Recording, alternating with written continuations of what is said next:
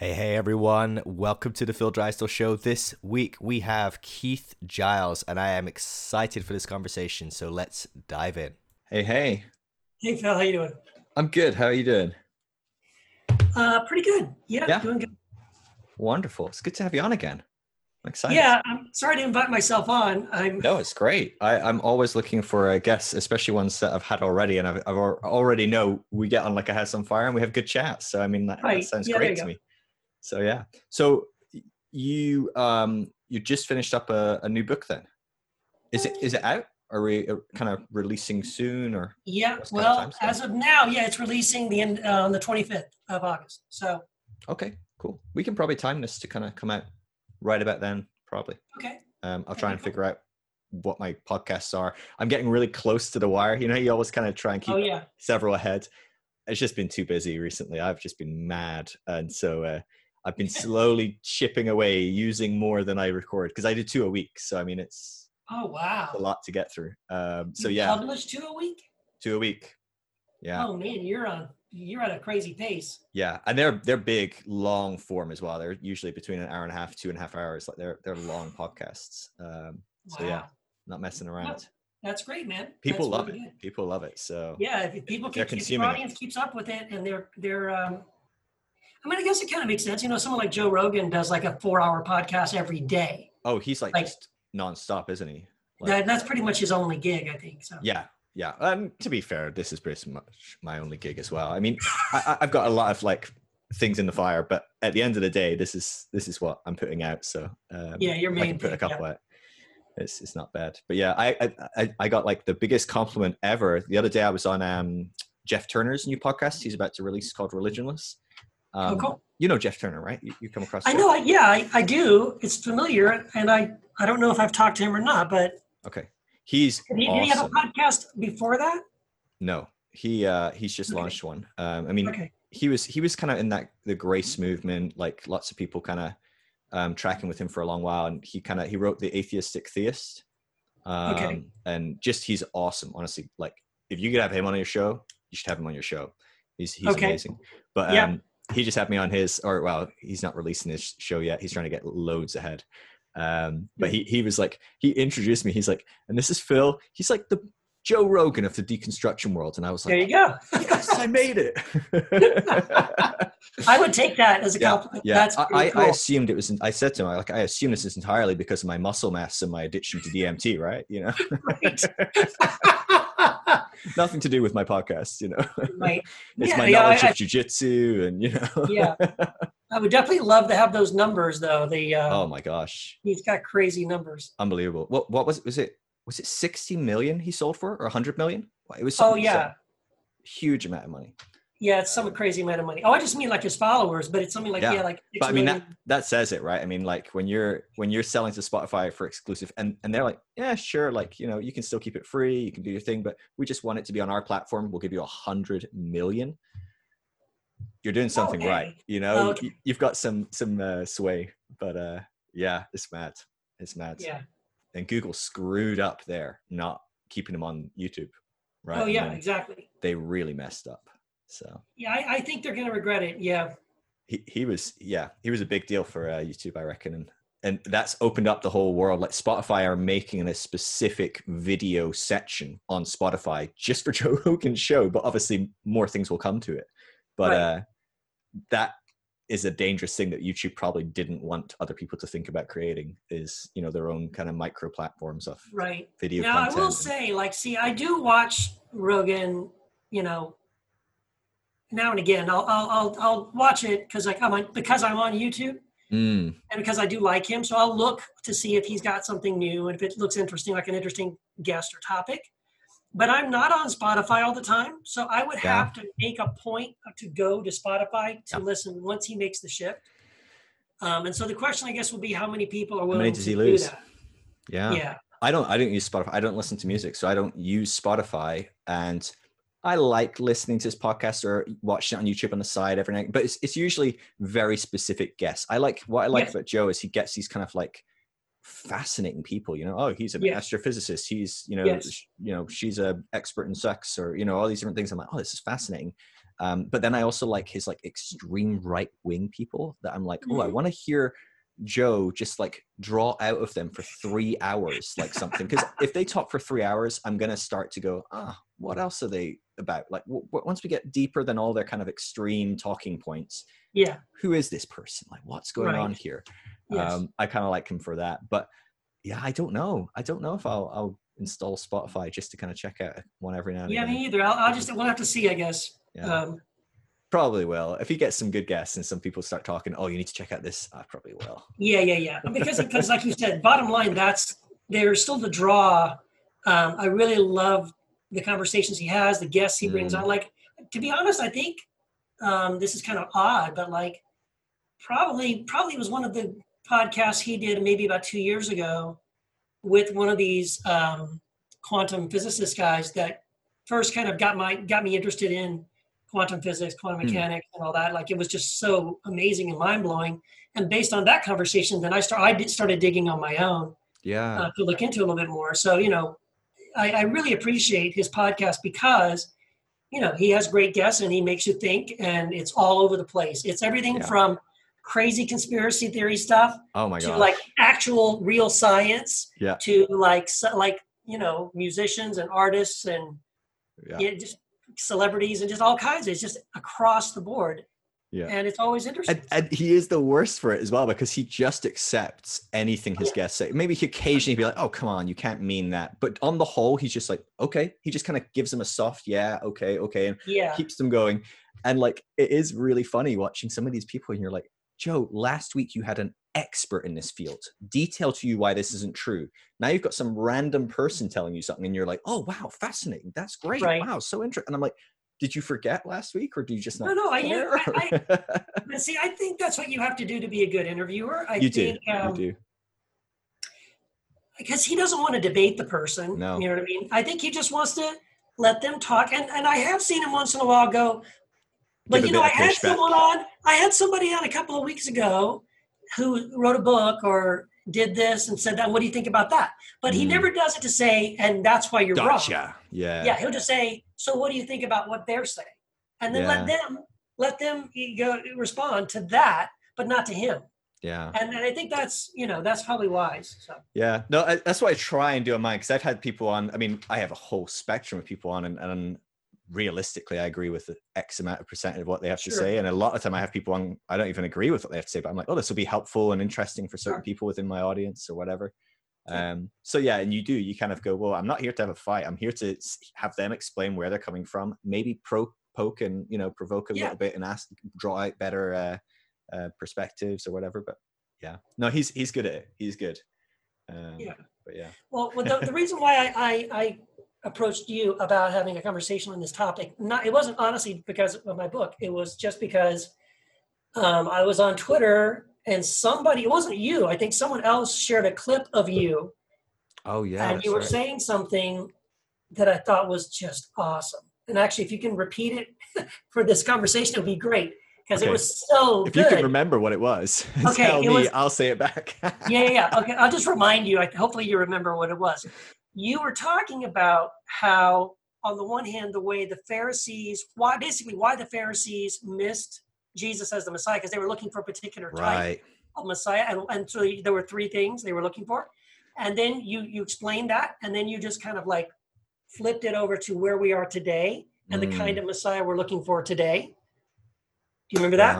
Yeah, I do. So I feel like, I think this is something that has been rattling around my head for about 10 years or so, but I think it was Andre Robb. Are you familiar with Andre? I love him. Yeah, I've talked to him a couple of times. Yeah. Yeah. Great. Oh, I love Andre. We always have him stay with us when he's in the UK. And honestly, he's one of my favorite people in the world. And I think it was him that said this originally in some fashion, shape, form. So it's not mine, or if it has become mine, it was largely stolen from him. I'm sure. And it might not. Maybe it was someone else. I've just crossed my wires. Maybe it was Francois Dutoit. I'm just thinking of a South African person, but I'm pretty sure it was Andre. But he basically put forward this idea that Yeah. So there's basically, when Jesus shows up to the Pharisees are the experts. They're the people that know it all. They're the lay people that are really serious about their Bibles and their scriptures and their tradition. And they know what the Messiah is going to be. And he's going to give them three things. He's going to reward them for being the good boys and girls, for doing their thing. Well, just boys in those days, right? But the good people, they did the right things. So God will bless them and reward them. And then he's going to punish all the people that didn't. He's going to punish them. He's going to show them, you were wrong. You weren't the powerful ones. You weren't the right ones. God wasn't on your side. Your gods were false. And he's going to smash it in their face and rub their face in it.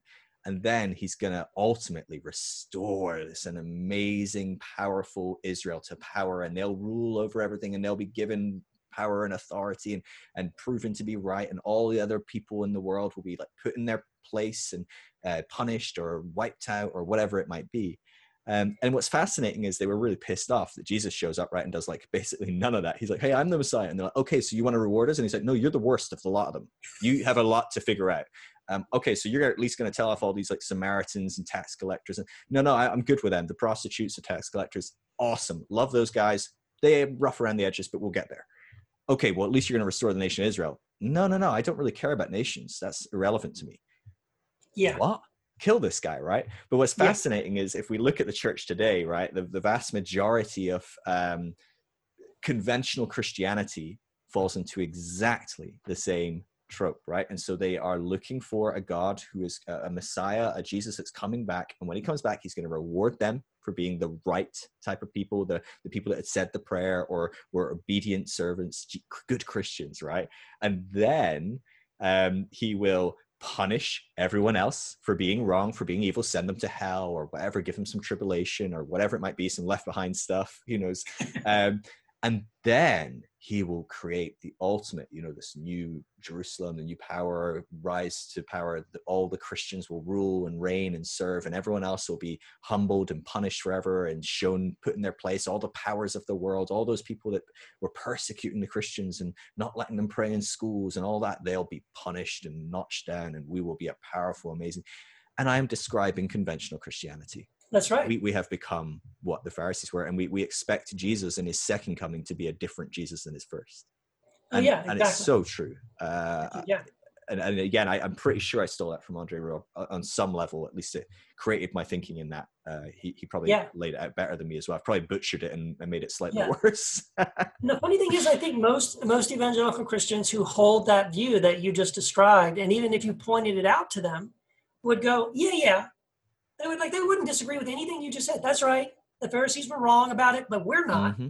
Yeah. Like, we're not wrong now because we think the same thing. Like, they just had it out of order. They thought it was going to be that way the first time, and it wasn't, but it's definitely going to be that way this time. Like, right. Yeah. But the core thing is that they're expecting, and I think a lot of Christians have noticed this, right? They're expecting Jesus to be different, almost radically different than he was, the person that he was when he came the first time. Like, okay, the first time he came, he was the good shepherd, and he came on a donkey, and he washed feet, and he, turned the other cheek. But you know what I mean? But now he's coming back on a white stallion with a sword in his mouth, and he's going to kick some ass. And they are totally fine with that, right? They absolutely embrace that. And they don't see any disconnect to that way of thinking, Yeah. But you're exactly right. I mean, whether that's you or Andre or someone else, someone probably inspired it before then, even, who knows? Yeah. But what do you think why do you think we do it? Because I mean, I did it. I did it for a long time. That was my concept of the Jesus that was coming back, and I looked forward to. I remember, like, as a 16-year-old, my first ever job, sitting in my office reading the Left Behind book, and my boss coming in and me being like, "Oh crap, stick that down." Like, yeah. But I was into it. Like, I remember vividly, like, plowing through Left Behind books. There was just endless books, wasn't there? I don't know how many, like 40-part book series or something. Yeah. They milked that thing, right? Yeah, the end times take forever. It's only supposed to be like 3.5 years. And I felt like I was living it in real time, It's endless. Like, when does the end times end? Yeah. Like, my gosh, and those guys with their like one plane still managed to keep the carbon footprint about the same. Like, those guys just flew nonstop. They were like, it was insane.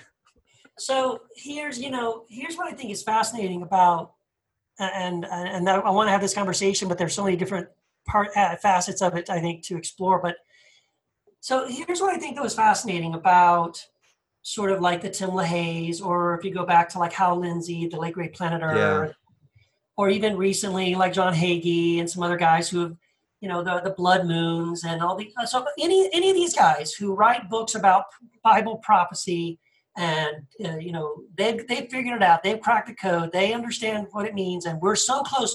The end times are so close. Jesus is coming back any day now. In our lifetime, we fully expect to see Jesus. I mean, we've been saying this for over 100 years now, right?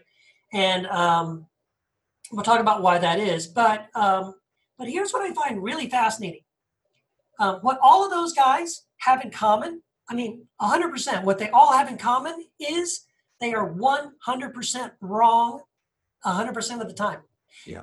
They're all wrong. They've all been absolutely wrong. I used to work at a Christian bookstore during the first Iraq War. We probably had like 5 different books about how Saddam Hussein was the Antichrist, and Iraq was modern day Babylon, and all these scriptures that fulfilled and proved, that, according to Isaiah or Jeremiah or Daniel or blah, blah, blah, this fits perfectly, overlays like a perfect glove. Mm-hmm. And we're in the end times, man. This is the end. And here's the thing, like I said, 100% of the time, they're all wrong. And here's what blows my mind, Phil. In spite of the fact that what they have in common is they're always wrong, it doesn't seem to hurt their popularity. Not at all, right?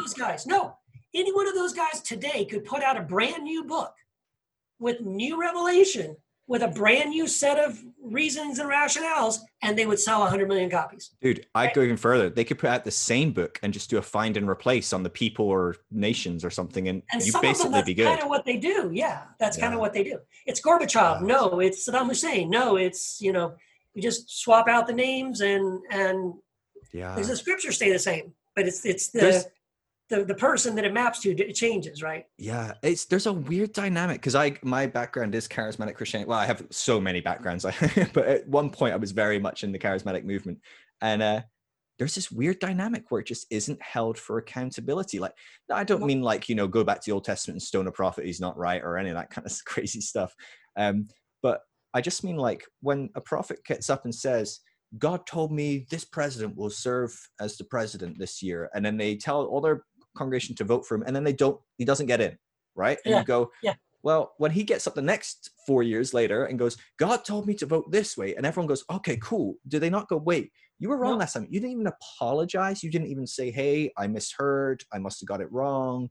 There was none of that. Same deal with the blood moons, right? I didn't hear a single apology from Hagee, from Toronto got into it. A lot of like big movements. I was at a meeting in Ireland with John Arnott, literally got on the stage and said, next year, the end of the world will be here because that will be the final blood moon. And he literally, and I was like, I'm sitting there, I'm like, you did not just say that, John. You did not literally, I've heard you say kind of some of the stuff that we've said before, like where they go, look, we don't do the end of the world prophecies. That's, it's just not a good idea. It's been proven again and again. We're not looking at that.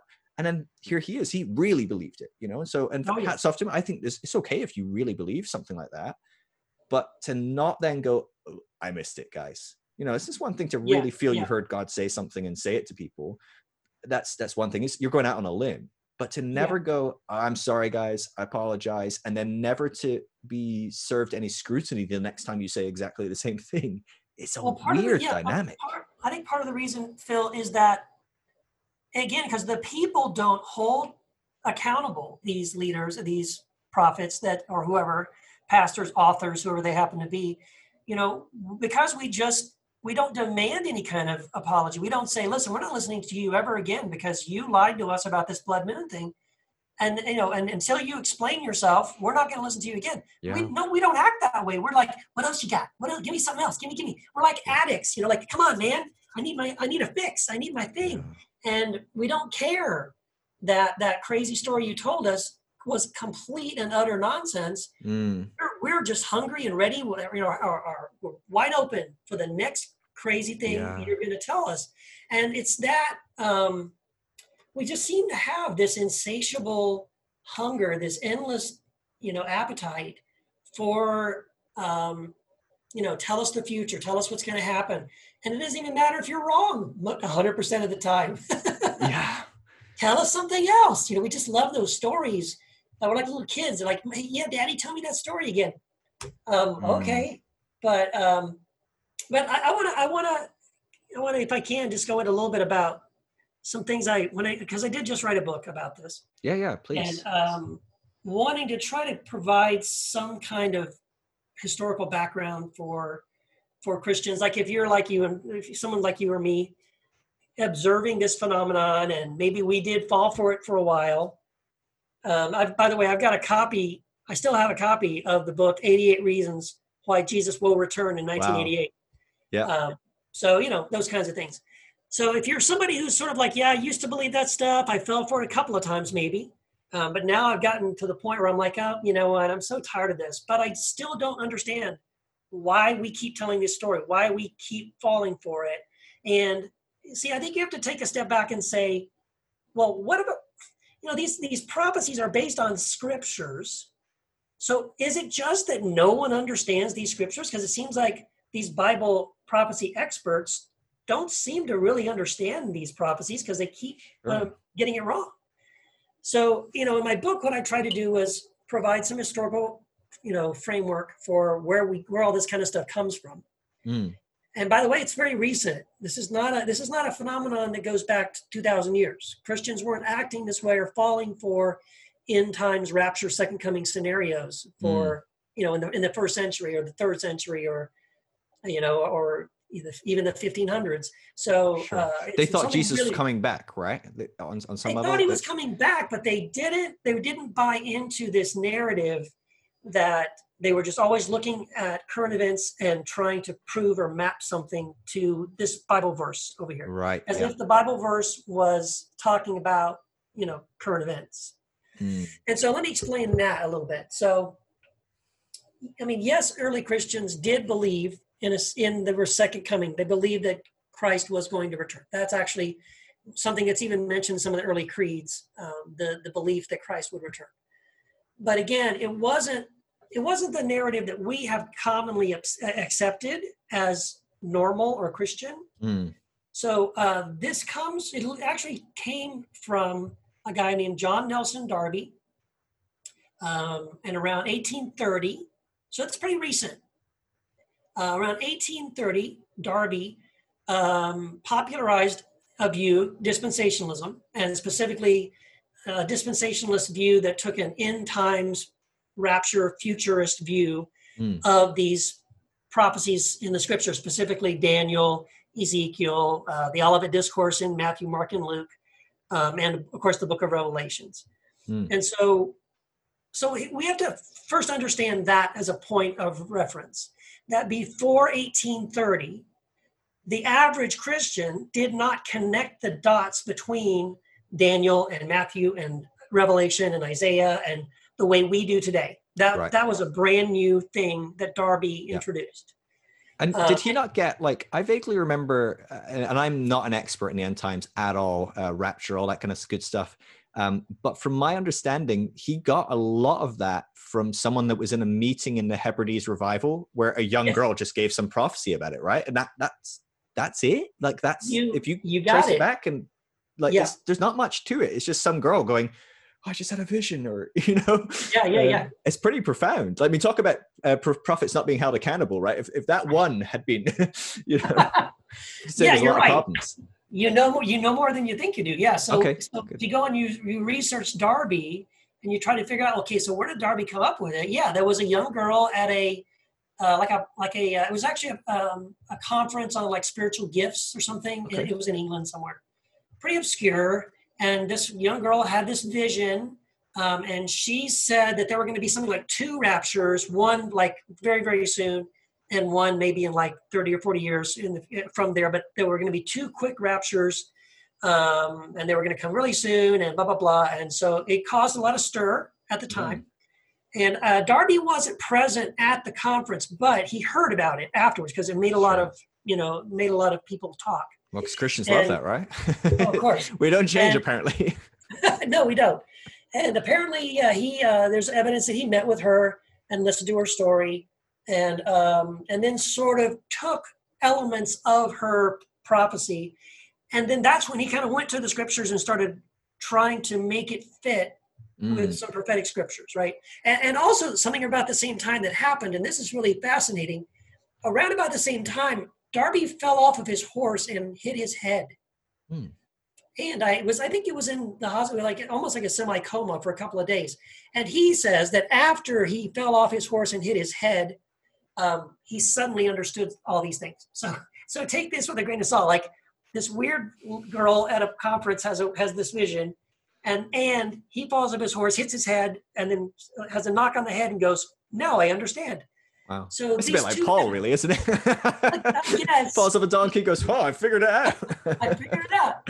And so this is kind of for the first time he does this. So now here's again what is weird, right? We can stop and think about this. So like before 1830, this wasn't a common thing. And in fact, when Darby first introduced these ideas, people called him crazy, and he was a heretic, and he was nuts, and they didn't accept what he said, and he didn't find a big foothold in England initially. It was not until he came to America and started preaching at different churches there, and then he found an audience. So this appears to be a particularly American thing. We're like, oh, this sounds so cool. Tell us more, right? And so they kind of start eating it up, and then he gets really well. I should say, what's also I think fascinating in the chronology of what happened. There were some pretty prominent American Christian teachers, Bible teachers, and preachers who heard Darby's story version of the end time rapture thing. And they said, "Hey, no, time out. This guy, why are you guys listening to him?" And one of those guys was Charles Spurgeon. And in fact, Charles Spurgeon published a very lengthy article, at least one, but maybe more than one, where he condemned Darby, tried to illustrate like the errors and the mistakes, and that, hey guys, don't listen to this guy, he's a kook. So there were several people that did try to sort of sound the alarm that, guys, calm down. This isn't something we should take seriously. Yeah. But it became very, very popular. So what's very interesting about this too is, I don't know if you know who Ben Witherington is. You've heard of Ben Witherington? Yeah. Okay. He's a very respected, Bible teacher, New Testament scholar. And I was watching an interview with him where he was talking about this phenomenon. And he said, what's fascinating about dispensationalism in the early days is that it was a popular movement, meaning the average layperson really ate it up. They loved it. They couldn't, they were getting, tell me more, right? But it wasn't a scholarly movement. And so this is literally what happened. And this is according to Ben Witherington, that because it became more and more popular, Christian teachers and leaders started saying, what would be great? It'd be great if we had some sort of scholarship to back up this view that's really popular. And so that's where Dallas Theological Seminary and later on Talbot and Biola and some other Christian seminaries and schools were created. They were created to provide scholarship to justify a belief that people already believed. It's not the other way around, where the scholarship came first and people studied it and said, oh my gosh, we've seen this, and then let's go now and teach it to people. It was backwards. The people already swallowed it and believed it, and then it was like, boy, I wish we had some scholarship to make this thing seem a little more legitimate. I know what, let's start a seminary. Okay. And that's kind of what happened. And that is what happened. And between that and the Scofield Reference Bible. Right. I think actually the Scofield Reference Bible came ahead of that, where Scofield really thought that Darby was onto something and started incorporating some of Darby's teachings and notes into his study guide notes in his Bible. Right. And it was one of the first study guide Bibles ever as well, right? Which is why, I mean, you're looking at, I know growing up as a Christian, right? When I had my Bible, it was like, the New Living Applied Bible or whatever, I can't remember what it's called, but it's something like that. Everyone had one. And like half of the Bible is just basically explaining to you what those Bible verses mean. And when you're reading and you don't really have any idea what the heck half this Bible is about, and you're like, wow, I just killed everyone. Oh, and then you immediately jump down, read what the expert said, and go, oh, okay, cool, I feel a bit better. Right. But you can open up I got a free ESV from like the Reformed movement. I can't remember what it's called, but it's like the Reformed ESV or whatever, and it's the same. And you look at the bottom half of that, and you read the bottom half of the average charismatic commentary, the study guide Bible, or you read the bottom half of the purity study Bible, right? There's a purity study Bible. How on earth they managed to find purity on every page is amazing, but they figured it out. But you look at those and they're going to tell you completely different things. Yes. So if you're one of the first to the printing press with one of those, you have such incredible power, because people are just kind of gonna hook, line, and sinker accept what you say. Yeah, and that is kind of what happened. So because it just became I guess because of the volume, there's so many Christians, so many study Bibles, and now there were seminaries being spinning, and these seminaries now are kicking out pastors who are now being hired and are standing in the pulpits, and now they're teaching from this perspective, and so it just slowly became not dispensationalism; it just became Christianity. Yeah, this is just the way it is, and no one ever does the compare and contrast for you and says, now this is one view and this is the view we hold and we think it makes more sense. But just so you know, there's other views and here's what they are. Like, no, they don't want you to, we don't want you to know about these other views. Yeah. And we sure don't want to tell you that our view is something that, is about as old as Mormonism, because Joseph Smith in the same year started Mormonism in 1830. So you think of it that way, this view of the end times is as old or as new as something like Mormonism. So it's a very recent development, and it's just very rapidly become, especially in the West, the only way to read prophetic scriptures like this. Yeah, I remember as growing up in the church, and I grew up in kind of evangelical Baptist, charismatic, Brethren. I was in quite a few different movements growing up through my first kind of 20, 25 years. Every single church would lay out, here's your options with the end times. Nobody really knows. It's quite complex. Fair play to them. They kind of put that across, and they said, it's one of these three views, and you have to kind of figure out what you think. It's either post-trib, mid-trib, or pre-trib. And then you figure out one of those three, and everyone will be like, wow, I'm post and you're pre, but that's okay. We're fine. And it's only when I started reading about this myself, and again, I've not studied it extensively because largely I'm just like, this is an area of study that nobody knows what the hell they're talking about half the time anyway. And we're all guessing anyway. But so it never really bothered me that much. But when I looked at it, just a cursory glance, I was like, holy crap, those three views are one view. They're some nuances within one view of a great many different views, of which this is the newest one. Yes. There's not really any newer views than this particularly. Yeah. And all the other views have predated it substantially. Yes. I just blew my mind that nobody had told me this. I felt like so hard done by, I was like, come on, are you kidding me? You pretended there were some choices. It's like the kids, right? You take the kid to the park and you can play on this, and this, and you don't know that there's a freaking zoo next door or something. You're like, you kidding? You gave me choice, but I didn't know the zoo was a choice. Right, exactly. Well, see, and you're ahead of the game on that, Phil, if you figured that part out, because a lot of Christians haven't figured that out. It took me a long time. They do. They're not aware of the fact that whether it's pre or mid or post tribulation, that view of an end times tribulation rapture, that's Darby's, that was his jam. That's what he came up with, was this, the whole narrative. Like, it's really, because most people, when you say dispensationalism, they're like, well, that sounds weird. Tell me more. I've never heard of dispensationalism. You don't know it by that name. No. But if I just tell you this story, here's the story. There's going to be this guy who shows up at the end, at the end times. And he's going to be, everyone's going to think he's the greatest thing. They're going to think he's the greatest leader, and they're all going to trust him. And he's going to make a treaty with Israel, a peace treaty, like a world peace treaty.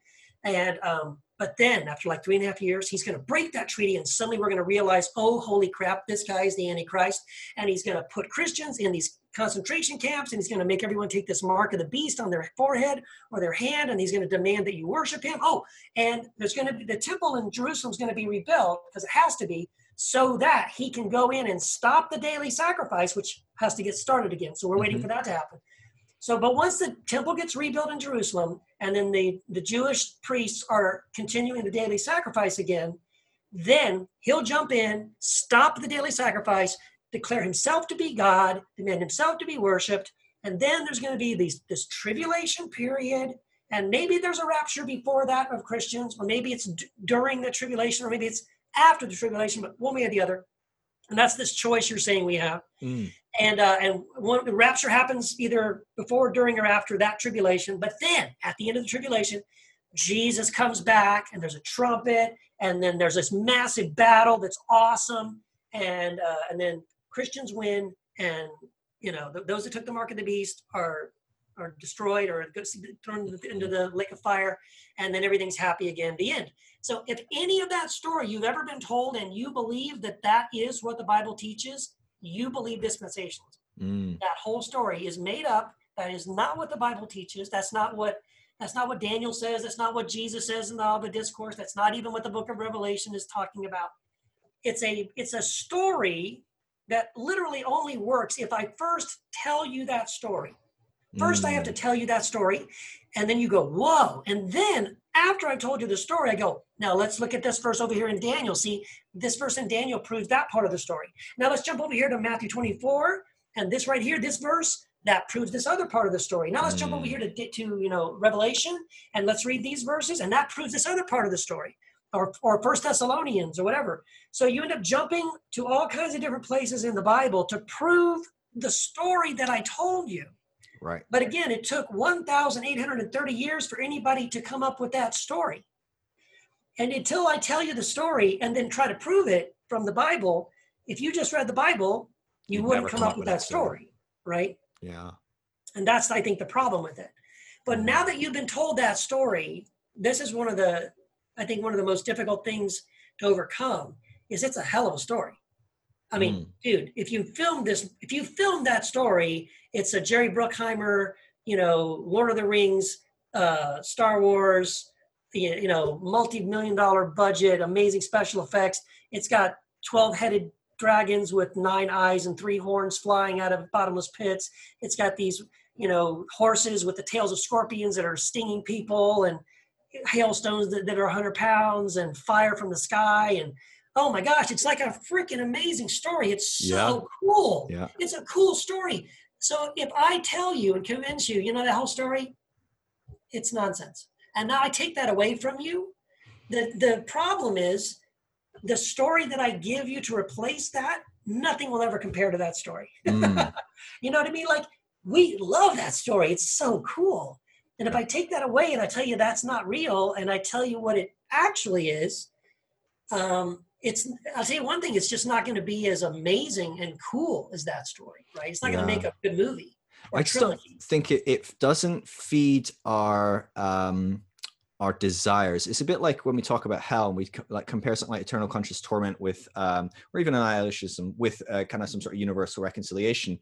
Like on one level, you look at that and you go, well, everyone would want universal reconciliation, right? But then you actually go, well, okay, let's look at the heart of people and what they desire.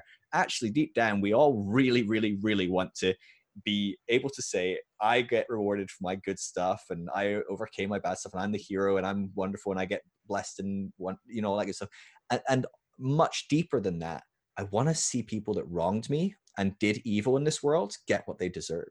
And I think, with that, I think that's one of those challenges when you look at something like hell, it plays into those dynamics of like, I need these elements to be fulfilled, this retributive justice, this punitive justice to be fulfilled. And I think our end times feeds into that heavily, where we're looking for a story, a bit like the Pharisees, we're looking for a story that feeds that desire, that need for, I want to be praised for trying. Do you have any idea? I have no doubt that the Pharisees were working their freaking asses off, right? No question, right? They really were passionate people. These were lay people that gave up their jobs and did this for free. They really worked their butts off to try and become these holy people. The whole point was they were like, the Sanhedrin are just half-assed priests, and we actually, it's like, imagine half your church, not half, but like 10% of your church were like, we think the pastors are just half-assed. They don't really care. They're not really passionate. We're going to really do what the Bible says, and we're going to serve people, and we're going to teach people, and we're going to equip people, and we're going to disciple people, and we're going to quit our jobs and do this full time, and we're just going to really do it. You'd be like,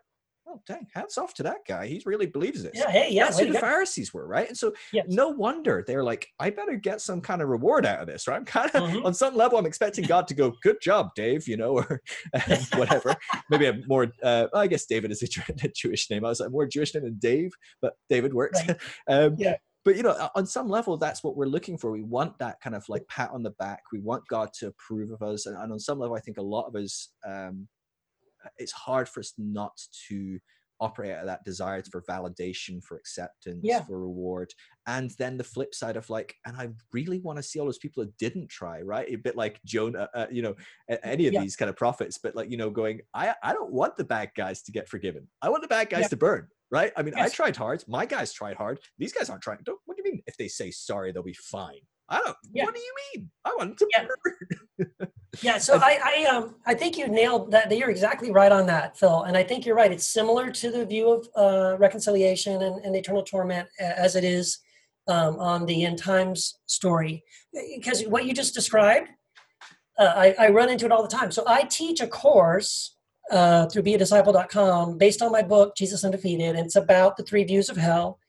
And I just finished up the class last week. It was a 3-week class, but as we're finishing up the class, at the end of the course, I ask everybody, all the students, to sort of write a summary of, you know, what they've learned, and they don't have to agree with me. I just want to know their reaction now that they've learned some new things. And I got a couple of people. That's their problem. The ones who have a problem with reconciliation. I'm just going to paraphrase what one of them actually said, which is just what you just said. I like the idea of reconciliation, but I'm still not comfortable with the idea that it seems like God isn't dealing with evil. And I really need God to deal with evil. It seems like someone should pay for all the evil. And I'm like, now I didn't say this to her, but if we were having a conversation and someone said that to me, I would say, okay, have you committed evil? Have you done some evil? Yeah. So who do you think should pay for that? So you're saying you really, really want someone to pay for that. And so you're saying that what you'd be more comfortable with is because evil has been done and God needs to deal with that evil, that you really hope that God's going to really take it out of you and punish you for the evil you've done. Oh, no, that's not what they mean. Not me. Don't like Jeffrey Dahmer and Hitler and technically like that person that I really, you know, pissed me off that I don't like. Right, my ex-wife, or you know, ex-wife. No, exactly. See, that's really what it comes to.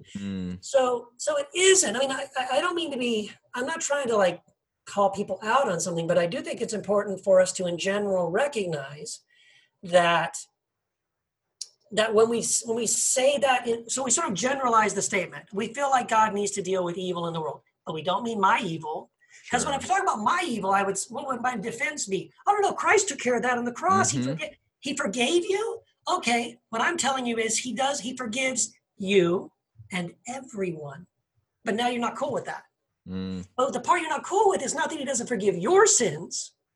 It's that he forgives the sins of other people. Oh, yeah, that bothers me.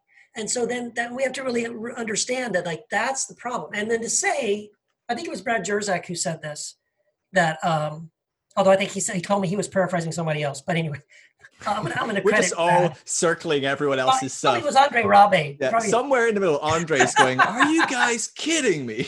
Yeah. But I think I heard Brad say this, that we have to acknowledge that our view of justice looks a lot like, or is indistinguishable from revenge. But that God's idea of justice is restorative justice. It's justice, but it's not beating the payment for what happened out of someone. It is restoring and renewing that person to a state of being and mind that it's restoring them to their original innocence, to the childlikeness they had before they were twisted and bent into someone who would do something evil. And that's true for them, and it's true for me. And again, I understand. Again, that's we're sort of ingrained to see justice as something that looks more like revenge. But that isn't that's not what God talks about when he talks about justice. Yeah, it's tough. It fascinates me as well because something I face again and again, and this is a bit of a rabbit trail, but I love it. So let's go down it. But because I'm enjoying talking about this, because I think justice is such a fascinating concept. But people frequently will levy against me when I talk about this, talking about restorative justice rather than a punitive form of justice. They'll say, well, Phil, like, you're just making a God in your own image. And I'm like, dude, that is such a compliment, because I am nothing like that at all. I don't act like this. You wrong me, and my first thought is, I hope that sucker crashes their car today. Or, I am not the most forgiving, restorative, healing person. You cut me off in the traffic, and I will laugh when you ding someone else with your fender or something. I'm retributive.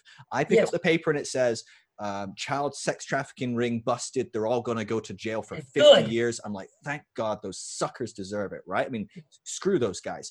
My default is punishment. This is not a God in my image. This is a God in a very different image. It's in my mind, it's an image of Jesus. It's the image of those prophets and figures that have represented a very different way that humanity opts for by default.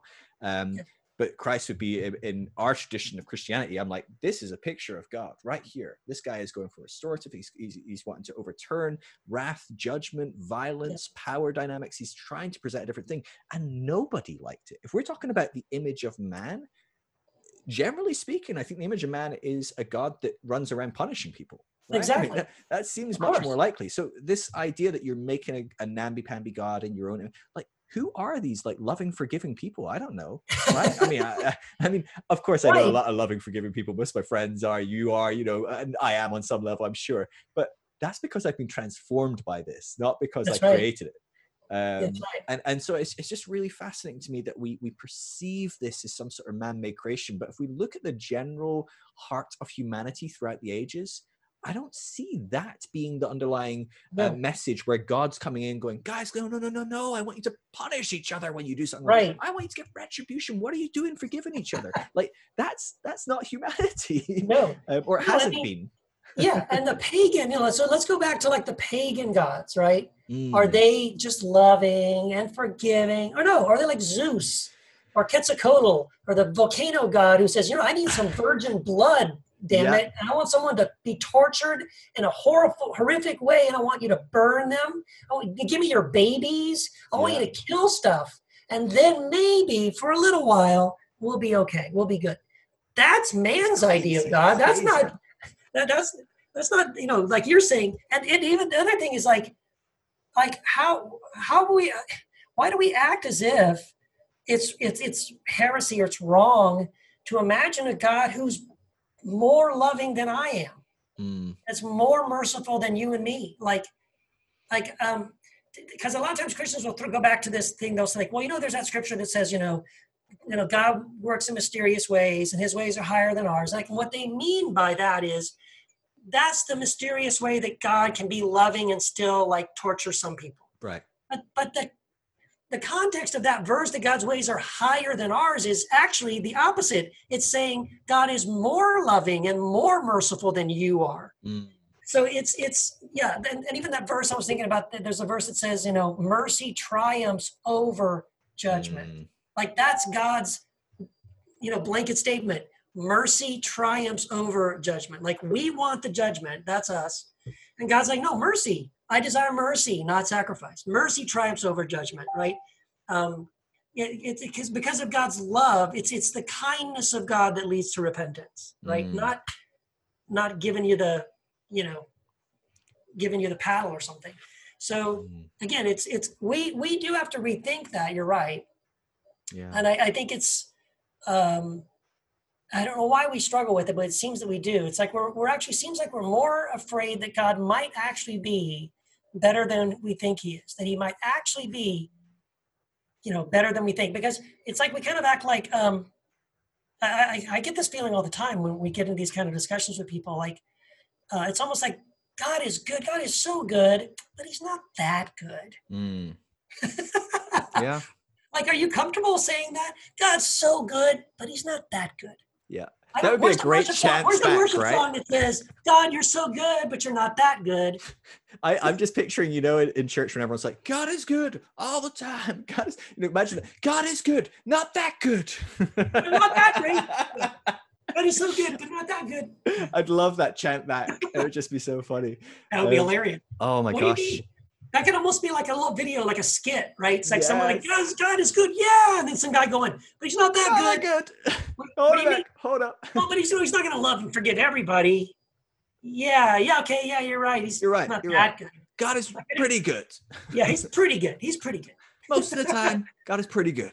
To us. I mean, he's good to us. Right. But like those other, you better look out. Yeah, in my bubble. I remember I was in America earlier this year, and I was having a conversation with this this guy who I didn't know. They were friends with people that were hosting me, and we're talking a bit about this concept because he wanted to understand, because I think he'd looked online and seen that I teach some different things about hell and things, and he's like, how can you talk about this? And we got into this topic of justice, and we started talking about it. And the thing that fascinates me, and I always try and open with this because I think it's a very tangible way to approach the topic, is if we look at like the punitive system on Earth, how systems and societies deal with criminals is really fascinating. And of course, like, I mean, you're over in America. I know most of the audience, about 60% of the audience, 70% of the audience are in America. You guys have a pretty horrific penal system. It's kind of worldwide acknowledged. It's pretty bad, right? I mean, you've got a quarter of the world's criminals in one country. It's amazing. It's the land of the free. Exactly. Land of the free. Exactly. But most of them are, but half and of us 97% of them never went to trial. But we shouldn't talk about that. Isn't that unbelievable? Anyway, sorry. When you start looking at these stats, it's just painful. But you know, we look at how prison has operated for a lot of people for the most of history. Is we look at a criminal and we go, they need to be taken out of society to keep society safe. Yes, but actually, generally speaking, that's not the main motivation. They're taken out of society as a punishment. And then they're punished for X amount of years, which we determine, oh, you stole something, that's 3 years. Oh, you smoked this, that's 1 year. Oh, you're that race, well, that's actually 30 years then. Oh, exactly. You killed someone, that's 28 years. And you raped someone, that's, you know, somehow we have these years for some crime. And then after you've served that time, you go out. And then we know what happens is across the world in any kind of punitive system on the whole, the recidivism rate, the rate of people going back into jail, is anywhere between about 70 and 95%. Generally speaking, you go in jail, you spend time in jail, you come out, you're worse than you went in. That's right. 9 times out of 10, spending time with criminals and getting no help for the reason that you performed that crime, and then getting put back into a system, a culture with no help and no support, generally speaking, puts you straight back in and causes you to do more crime.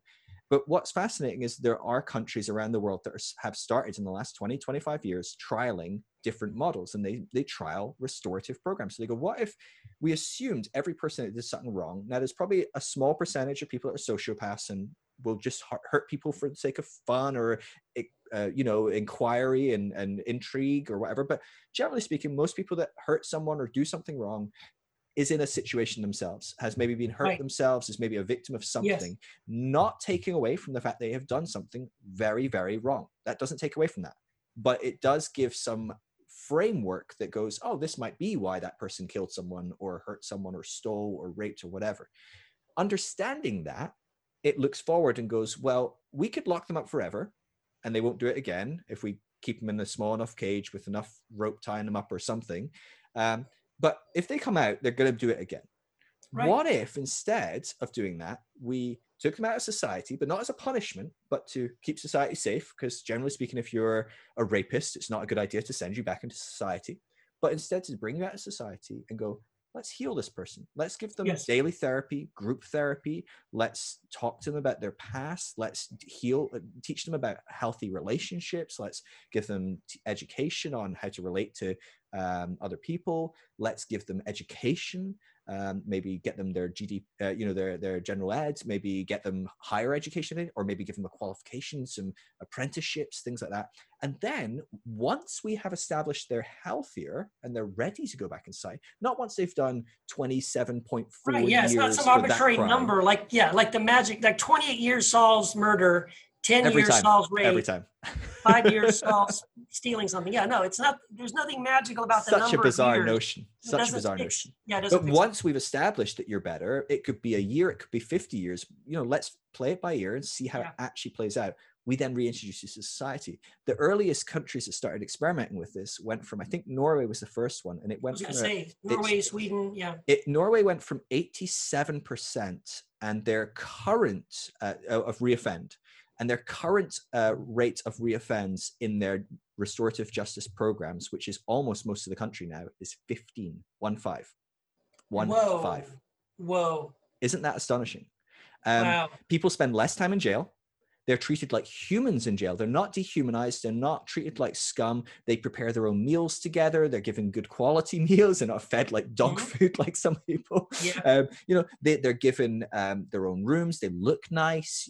And people are like, what, are they in a hotel to get? No, but they're not like animals. These people are people that need healed and restored. Yes. And they go back into society and they contribute to society. A lot of them end up, there was a case in London where a terrorist attacked someone who had been released from jail, and they were like, look at this, like, we shouldn't have released them from jail. If we'd never released them, they would never have attacked this person. He went like a stabbing rampage or whatever. Oh, wow. And so he stabbed like, I think 2 people or whatever. But what's interesting is he was stopped by another person who literally, I think, died giving his life trying to grab this guy and hold him to himself.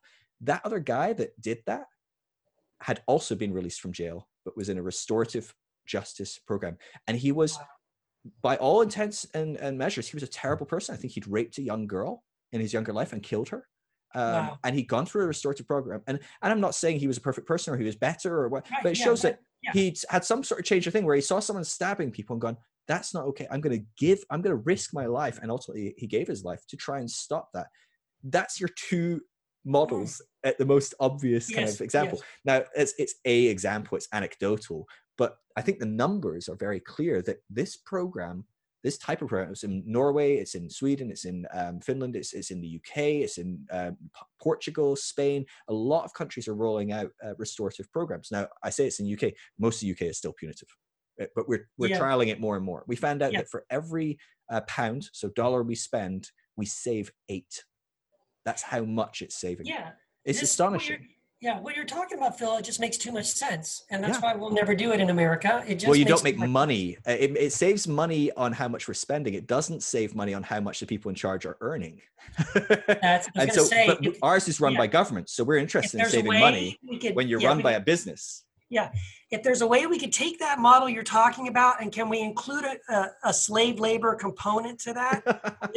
They can go, like in the morning, they can still go to their psychological group therapy things, but in the afternoons, they can go to the slave labor thing and build couches. Can they make T-shirts for a penny? Make T-shirts for free. And if we could somehow modify that, we might have something. We might have something. Yeah. Well, when you're paid a bonus of 20 grand per like re-entry, or there's no. Yep. Anyway, but my point, all of that, right? So all of that, I'm saying to this person, and he's going, wow, that's kind of crazy, it never work. And I'm like, well, it is working. Like, here's the data. I can give you studies. I can show you the actual hard data from different government agencies and stuff. And I was like, but my point being was like, well, if that works so well, and the world is waking up, maybe not America, maybe America needs another 20, 50, 100 years, who knows? But if that is working and the world is going, well, restorative justice is a better program than punitive justice, how on earth do we think God hasn't figured it out? Right? If we have, right? Are the Norwegians smarter than God? Maybe, it turns out. I don't know. They seem to have got the jump on him by about 30 years. But it's fascinating. And this guy just couldn't see. He was just like, well, I don't know what fantasy land you live in. And I was like, well, it literally is. It's pretty great. It's called Europe. Yes, it's a wonderful fantasy land. It's not that great, but I mean, it's a real place and it is working. But he said, well, it would never work. And I'm like, it is working. But it's that refusal to even entertain these ideas. There's something so ingrained in. Yes, it really is. And it's more ingrained in Christians than in non-Christians. Yeah, that's what drives me the most crazy. That's the hardest part. Christians seem to be the hardest people to convince that nonviolence works, that loving your enemy works, that blessing those who curse you, like, because there's evidence for this too, by the way. There's been studies done, numerous studies, and there are real world examples of people who have responded to violence with nonviolence or with love, who have blessed those who curse them, who've done good to those who hate them, who have non-violently resisted violent regimes and have overturned them, who have had incredible results. I mean, there's all kinds of data. There's a girl named Erica Chenoweth. She's done multiple studies on this. I mean, over the last decade. Where she has studied all kinds of conflicts around the world, and whenever nonviolent resistance has been employed, it works like 99% of the time. And that when you have some nonviolence with some violence, it's about like 50-50. And of course, then when you violence with violence, it almost like never works because it just creates more violence. But there's all kinds of studies that have been done. And again, it doesn't matter because Christians are the hardest people to convince of these kinds of things we're talking about. Even though one of the people that I think is probably the biggest proponent and one of the biggest voices on these kinds of things we're talking about is Jesus. Like, if you just go back, forget the studies, forget forget all, just go to Jesus. What does he say? Like someone told me, if your rabbi, the guy you're following is Jesus, what does he say? This even maps to like what's going on right now, in America right now with COVID. There's all these Christians, saying, my rights are, I'm not going to wear the mask. I shouldn't have to wear the mask. I don't have to wear the mask. You can't force me. This is some evidence that you're trying to control me and blah, blah, blah. And I just don't get it. I just want to say, okay, I got it. The law tells you, the Bill of Rights, the Constitution, tells you that you don't have to comply. But what does the law of Christ tell you? Remember that guy? What would he say about whether you should put your needs ahead of the needs of others, whether you should consider others better than yourself, whether you should look not only to your own needs, but to the needs of people around you, you should, and again, bless those who curse you, do good to those who hate you, be concerned about the outcast, the weaker, the poor, all that. Like, we've just forgotten that. Like, that's not really at the front of our minds, that we're really trying to do it. Like, what we're trying to do is to follow Christ, is to follow the teachings of Jesus. And if we did that consistently, maybe this wouldn't be such a problem. But Christians, again, seem to be the hardest people to convince of these things. Yeah, it's really it's very interesting to me. There's an interesting dynamic. Me and my wife talk about this a lot because we're seeing more and more in the UK quite an extreme shift. So in Europe, we've always been quite different in our Christianity to America anyway. We not always maybe, but for a long time. A bit like Derby couldn't get the ground running, right? But he went over to America and it just worked. But for the most part, you see, and again, Europe is different. It's politically different. It's socially different. We're much more left-leaning and things like that. We're much more, we've lost to Satan many years ago. We already, we set up our antichrists. He's doing his thing. I don't know which one you pick, but pick any of them, Merkel or the Pope or, who knows.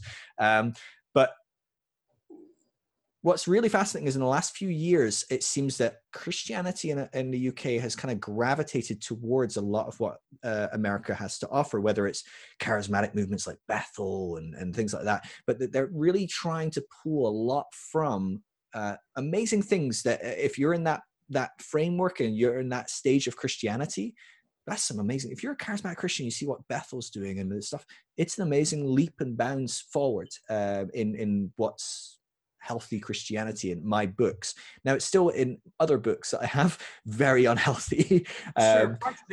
And who isn't, right? Who doesn't have their own stuff they're working through.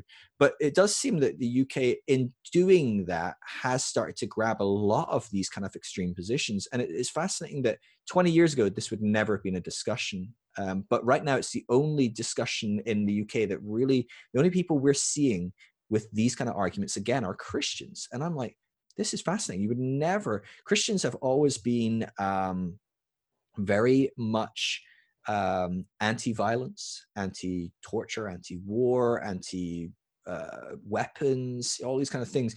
And that's all shifted quite a bit. I'm seeing Christians here, giving rhetoric, same sort of rhetoric you're seeing of like, well, it's my right to not wear a mask. And I'm like, but why? What does the mask do? Well, they say it's to protect other people, but I don't have to. And it's this very self-involved Christianity that didn't used to be such a key component to Christianity. And so it's fascinating that for a long time, I saw America kind of playing catch up to the UK and Europe as probably its trajectory. I could go, oh, they're maybe moving in that direction. What's actually interesting is it feels like there's a meeting in the middle somewhere of those that are still in that bubble of Christianity. I think people that are deconstructing and reimagining what Christianity, progressive Christian, there's a lot of other types out there than the conventional movement.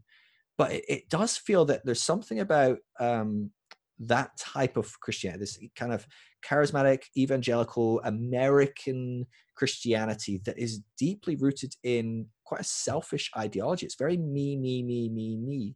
I don't know if you would agree with that. And I don't necessarily mean that's a bad thing. I think there's some good components to like having some autonomy and, you know, having a individual kind of path of spirituality. That's quite a healthy thing, you know, in some ways. Yeah, can be. What do you think that is? Like, in your observations, what do you think draws us into that? What is it that causes a Christian to be so passionate about being allowed not to wear a mask and not being told to wear a mask over, you know, just going, oh, this will stop sick people getting ill around me? Yeah, sure. That seems like a really good Christ-like action. You know, what I do to the least of these. That seems like a logical jump for me, but it isn't for some people. I hear what you're saying. There was this. I think this was recently, and I'm pretty sure I can attribute this quote correctly. William Paul Young, who wrote The Shack, recently did an interview and talking about this issue, and he said, "Your rights are where love goes to die." And I think this is exactly right. And I think so. When I see Christians so concerned about their rights and their individual freedoms and all that, it's to me an indication that we have lost the message of love. We've lost the importance of love, that love should be first and foremost our defining characteristic. Because again, if your focus is loving God, loving your neighbor as yourself, and Jesus boiled it all down to that. What are the two greatest commands? Love God with all your heart, soul, mind, and strength. And the second greatest command is, like the first one, to love your neighbor as yourself. And I think we could say, is certainly as it applies to this conversation and the things we're observing, we're not doing a very good job of those two things. We're not really learning how to love God or to love our neighbor as ourselves. And I think I've noticed this in myself, and I think then I can turn and see how it's also been something that I see other Christians wrestling with. And this may take us in a totally different direction again, but it's understanding that idea of loving God and loving others is not a one-way street. It's not me loving God and then me trying to love you or my neighbors. It's reciprocal. Okay. So there's an element, in other words, I can't really, well, let's flip it around. You, Phil, if you try really hard to love me and you're sincere and you really do love me and you're trying your absolute best to love me, but I'm doing this, I'm putting my hands up, I'm holding you at bay, I'm closed off to you, if I don't receive that love, you're not going to be able to love me. But see, that's what we do. So if on one hand I'm trying to love God, but I'm not really receiving God's love. I'm not believing that he loves me. I'm not living as if my identity is. I'm someone absolutely 100% totally loved by God. I'm not a worm. I'm not a wretch. I am loved by God. That's who I am. So I'm receiving the love of God, and I'm receiving your love. I'm not wearing a mask. I'm not pretending, I'm not faking. I'm actually willing and wanting to be and receive love from other people. And I'm open to that. I'm vulnerable. That means I can get hurt. And I could then, because if I make myself vulnerable to receive love, it also makes me vulnerable to get hurt and wounded. And that's what happens. But that's part of what it means to practice this whole idea of being loved by others and being loved by God. And if we eliminate that portion of it, if we refuse to allow ourselves to be loved by God and we refuse to allow ourselves to be known and loved by others, we are going to totally fail at this command to love God and love others. Because if I'm not receiving love from God, I can't love you either. And if I'm not receiving love from you, you can't love me. And then I'm not really loving you either, because I'm not really allowing my full self into the equation.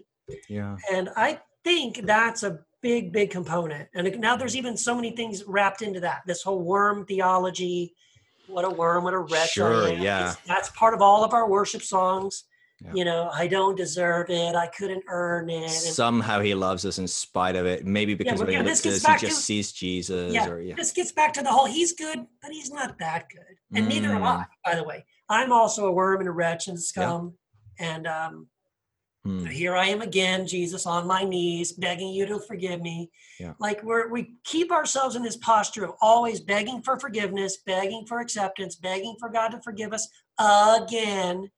And so we keep ourselves in that place. We're not really worthy of God's love. We're not really worthy of forgiveness.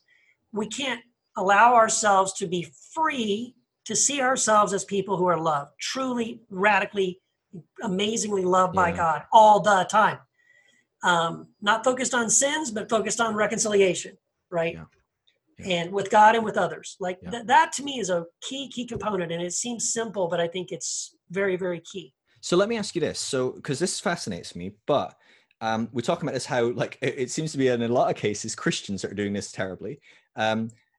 But we're looking outside of maybe a lot of conventional, very fundamental forms of Christianity. There's tons of Christians that are doing this amazing, and even in very conventional forms of Christianity, there's loads of that. This is very broad strokes, and it's probably very unfair at times as well. And so I want to make that clear. You know, of course, there's exceptions to this. There's plenty of amazing people out there. There's plenty of pastors that are going, no, we're not opening our church. We're protecting people. You know, we'll put on food banks, but we're wearing masks, and no one's to come except, you know, like there's lots of, you know, we maybe gather, but we're spaced out. We're not going to sing. So of course, you know, this is not like every Christian is evil or anything like that. But there does seem to be this like dynamic of like, wow, a lot of people are like, this is my God-given right. I'm a Christian, you know, whatever that might be. And maybe lots of Christians will go, well, they're not real Christians anyway, or, you know, because Christians love to say that. They love to decide who is or isn't. But what I do want to say is, you know, looking at how you presented things there, a lot of it is understanding you're loved by God, and in that being able to love others, you know, being able to love the least of these. What do you think that looks like for those that don't conceptualize God the way that many do as Christians? Because for me, a lot of people outside the church who would probably say, I don't believe in God or Jesus, or maybe I kind of do, but certainly not like that. But certainly a lot of people going, no, I'm done with that, or I've never believed that. I'm atheist, agnostic, you know, I'm Hindu, I'm a mystic or whatever. What do you think that's going on? Is there a component of that playing out in their day-to-day life where it doesn't have the Christianese, it doesn't have the obvious, oh, this is God? Because to me, I'm like, oh, I know loads of people that wouldn't say, oh yeah, God loves me, because I don't believe in God or anything, but they're certainly going, no, it's the loving thing to do, to care for people, to wear a mask. In fact, most of the people that were educating me on that long before anyone else were non-Christian people going, dude, you've got to be wearing a mask. This is how you care for people. Everyone else, it's not even about keeping yourself safe. This is about keeping everyone around you safe. We need to do this. And I'm like, oh, you really care about people.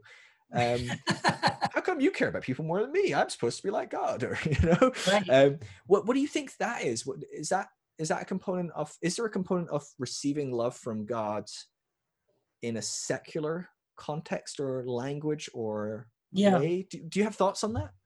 Well, I do, because I think, and again, a lot of Christians would get really nervous about what I'm going to say, but there's not too many of those types of Christians listen to this anyway. So probably not. They're not, and if they are, they gave up a long time ago. Probably. Well, several episodes ago, I think about 30 episodes ago. But you know, there's that amazing verse in 1 John that says this radical thing: God is love, and all who live in love live in God and God in them. And so maybe what happens is, like, for Christians, we just have a screwy, sometimes, understanding of who God is and who I am. And so that's what messes us up. But like you said, someone who's an atheist or someone who just gave up on Christianity a long time ago, or you're a Hindu or whatever, I mean, you're not being confused or distracted by kind of screwy ideas about yourself or God, or I'm a witch, I'm a worm, or God hates me or whatever. So you're not even thinking of that. You're just living in love, right? And according to 1 John, if you're doing that, God is living in you. And in actually a less complicated, screwy way, because you're not distracted or confused by these things that this framework you've been given. You're free to just say, these kids over here are suffering. I want to help them. Or this guy over here in the corner, man, he looks hungry. I'm going to go get him something to eat. Good. And if you could just simply do that, guess what? God is love. And if you live in love, you're living in God and God is living in you. Whoa. It's like the simplicity of it. In some ways, like, people can walk it out and live it out in a very simple way, and not even And probably even if you told them, hey, by the way, what you just did, that was very Christ-like. Whatever, I don't, that's okay.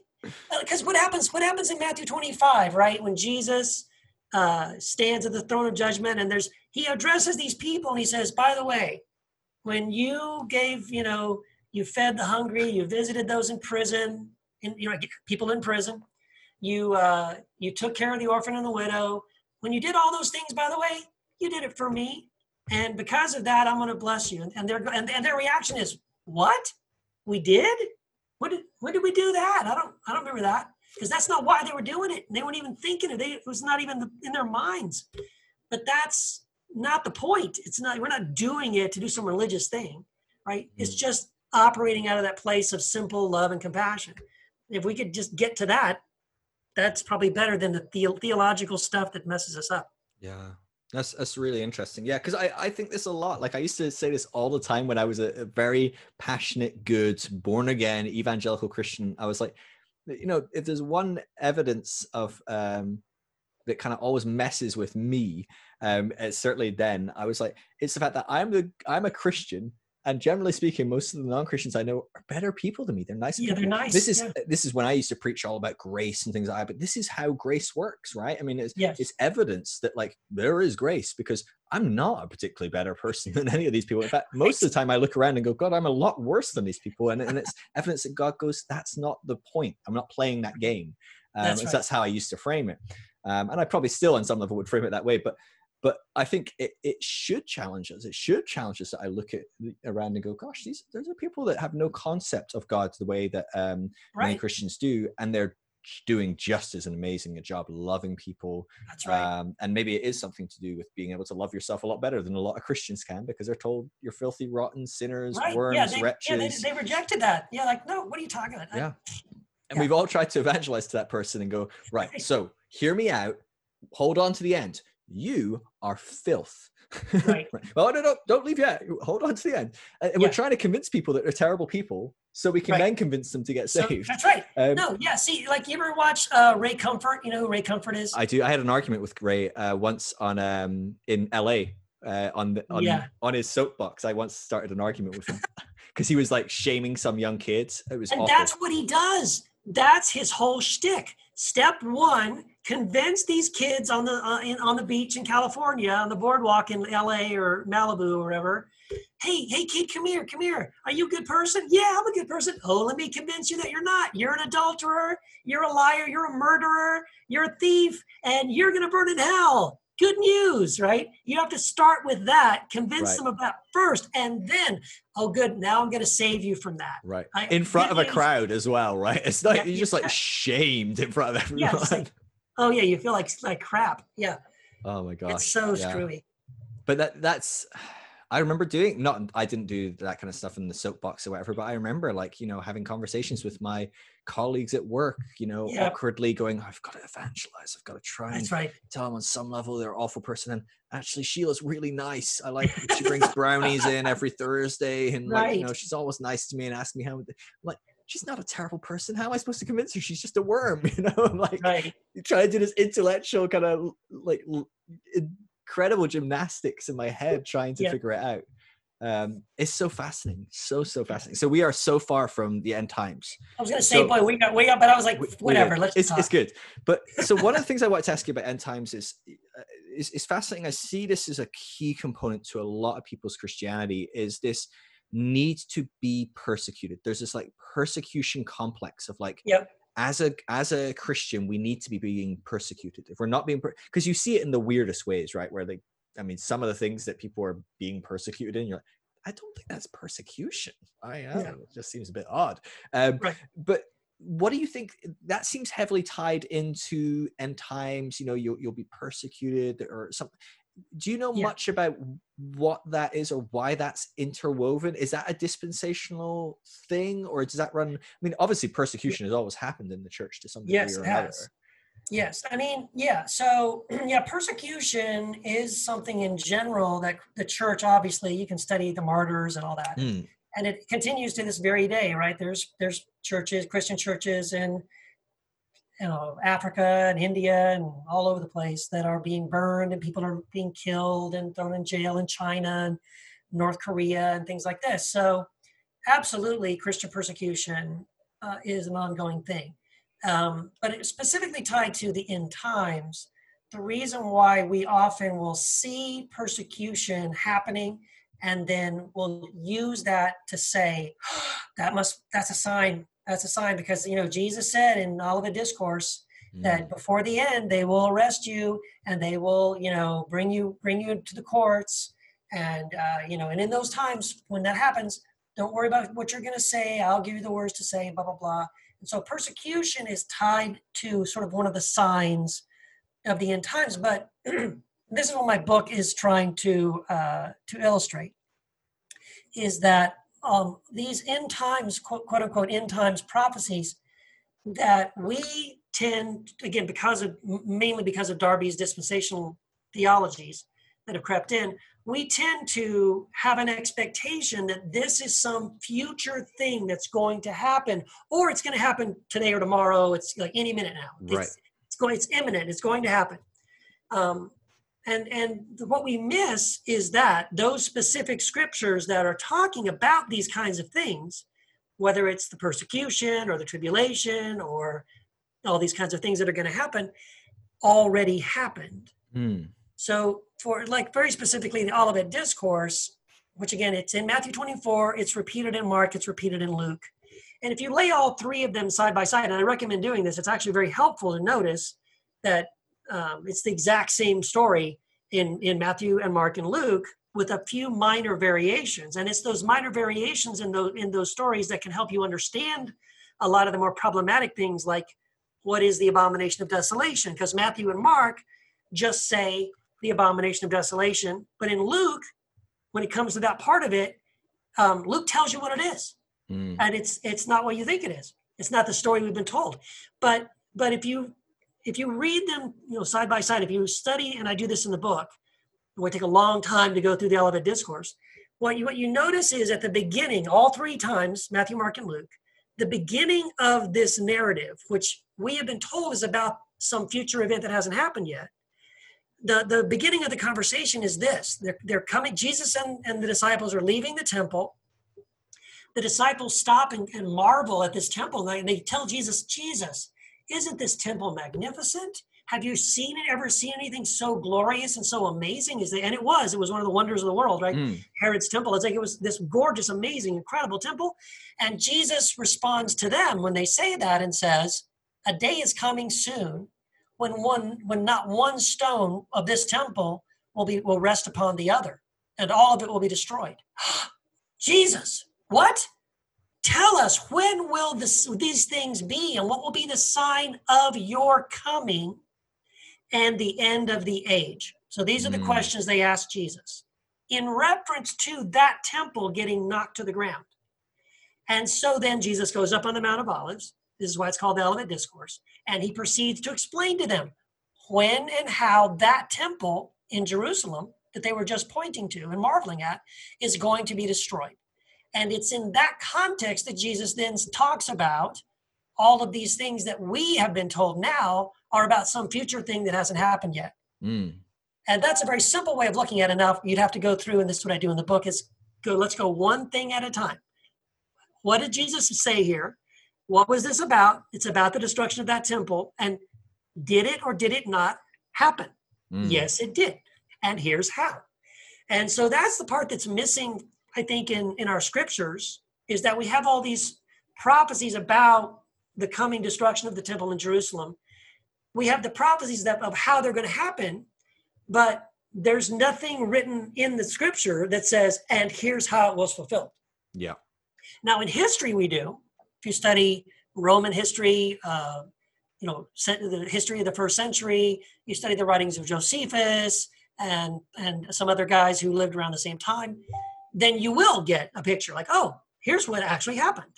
And that's kind of the missing component. So it's very convenient if you're a dispensational futurist that you can say, well, the Bible says this is going to happen. Well, did it already, did these things happen? Well, apparently not. So apparently we're still waiting. This hasn't happened yet. So we're still looking forward to these things happening. And that is what I'm trying to show in the book, that we've been confused about what Jesus is actually talking about in that passage specifically, and in Revelation. It's very similar, by the way, to what I talked about in my book about hell, because it's the same passages most of the time, where some of them are attributed to hell, and some of them are attributed to the future end times, or second coming, or whatever. But they're the same verses that are also representing apocalyptic hyperbole, which is used in Isaiah and Jeremiah and Ezekiel and Daniel, about stars falling from the sky and the moon turning to blood and the sun not getting its light and all these kind of things. Again, this is apocalyptic imagery, metaphorical hyperbole, not about a literal thing that's going to happen, but about it's using this language to describe in sort of cosmic terms a very literal destruction of a city or a nation that's coming, in the future. And so because of that, we sort of take these things literally. Well, the stars haven't fallen from the sky, so I guess the heavens haven't been rolled up like a taco. So we didn't see Jesus riding on a pony in the sky, so I guess this hasn't happened yet. Well, those are not literal. They're figurative images. They're even used to describe Old Testament events that we know have already happened. They use the exact same language to talk about, the destruction of Edom or Egypt or even Jerusalem in the Old Testament. And so when Jesus uses the same language to describe the destruction of Jerusalem, when that temple's going to be knocked down, he's also not talking about literal events. He's describing in these apocalyptic hyperbolic terms this destruction that's going to come. That's so good. So this was really new information to me when I first I don't know if you ever tracked with Jonathan Welton back in the day. He was a really great teacher in a lot of ways, and he exposed me to different views of end times teachings, and he had a great book called Raptureless. I loved it. Yes, I've heard of that book. I have heard of that book. Yes. It was great, and it went through all the different passages bit by bit, and was like, well, and that happened here, and that happened here, and that happened, and I was just like, how the hell did no one tell me about this? Like, at what point did none of my pastors take a single history lesson in like seminary or uni? Or I just was like mind blown that a huge portion of the Olivet discourse is really black and white. Like, well, this is just, there you go, you lay it out. I think was it George Ladd's that wrote in the turn of the century about, I think, early 1900s, maybe the late 1800s. He wrote a book all about it. Was a really short book, but he basically lays out, this is what 70 AD looked like, and it is brutal. It's graphic. It talks about it is. 500 to 1,000 people getting crucified every day, and then flinging the dead bodies back over the wall, trying to starve them out. People eating their children. I mean, it's horrific. I think it really was. They estimate there was about 3 million people in and around Jerusalem at that time, and by the end of it, there was about 100,000 left. That's right. And that, give or take, I don't know the numbers exactly. Right there, of what you just described, is the fulfillment of this tribulation that will come upon them. That is such has never come before. That's the language Jesus is using when he describes what was fulfilled and what you're talking about. People eating their own children, people being crucified, hundreds of people at a time. And it was brutal and horrific and crazy. And if you don't study Josephus and Pliny the Younger and some of these other guys who lived around that time, who, by the way, are hostile sources. They're not great sources. Although Josephus was a bit warped in some ways and potentially hijacked. And I agree, and I talk about that. But still hostile, I would say. Yeah, but not a Christian. He's not pro-Christian. He's not aware. Like Josephus isn't going, Jesus said these things in Olivet Discourse, and I'm going to find a way to report what happened in a way that will, overlap with what Jesus said. He's oblivious to what Jesus says. He's a Jewish guy. He's not a Christian. He's actually pro-Roman. He's just telling you what he sees happening. And so he's reporting what's happening in front of him. And so, but when you read what he describes, and then you look at how it lays up next to Olivet Discourse. Right. It's like he's reading. It's mind-blowing. Yeah. And again, like you said, no Christian pastor ever, no Bible teacher ever pointed this out to me. And it's crazy. We have more of an appetite for the crazy, fantastic thing in the future that's going to happen. Oh my gosh, won't that be crazy? Than we are for the incredible fulfillment of biblical prophecy that happened right? That we can point and see like, oh my gosh, where's our appetite for that? Why aren't we curious about that? Yeah. So, and I think it's because, right, there's a narrative, there's a story we've been telling that props up a belief system, and we don't want to undermine that. We don't want anybody to question it. So we kind of like hush that up and keep that in the corner, because it's always, it's advantageous to keep all that in the future. It's sort of this carrot that we dangle out there in the future somewhere. You need to be ready. You need to watch out. You need to keep coming back. And, we got to keep the show going. And honestly, I think it seems to me that this is something kind of started probably in the third, maybe second, third, fourth century. There was a confusion, I think, with a lot of some of the later church fathers, and they found themselves in a position where they did still have sort of these prophecies about the future, and it was sort of like, yeah, but if we acknowledge that all of this already happened, it's sort of like, now what? So like, I think we started leaning towards the being open-ended to like, well, maybe these things haven't been fulfilled and we are still looking for something out there in the future in some way. And then that kind of like made it possible for people to sort of like, well, let me come up with a theory and let me connect a dot over here. And again, it didn't become prominent or widely accepted until Darby kind of came up with this, connected all these dots. But I do feel like in some ways there was I talked to several people some Bible scholars that I respect when I was writing the book, and like, who acknowledged that there's a definite difference between sort of native Greek speaking or Aramaic speaking church fathers who later on were replaced by church fathers who spoke Latin and who didn't understand Greek or Aramaic or Hebrew. And then, so there was an understanding about some of these scriptures that they got kind of lost. Oh yeah, it sort of dissipates over time, which then makes it open-ended for people to come in and go, well, let me tell you how it must fit.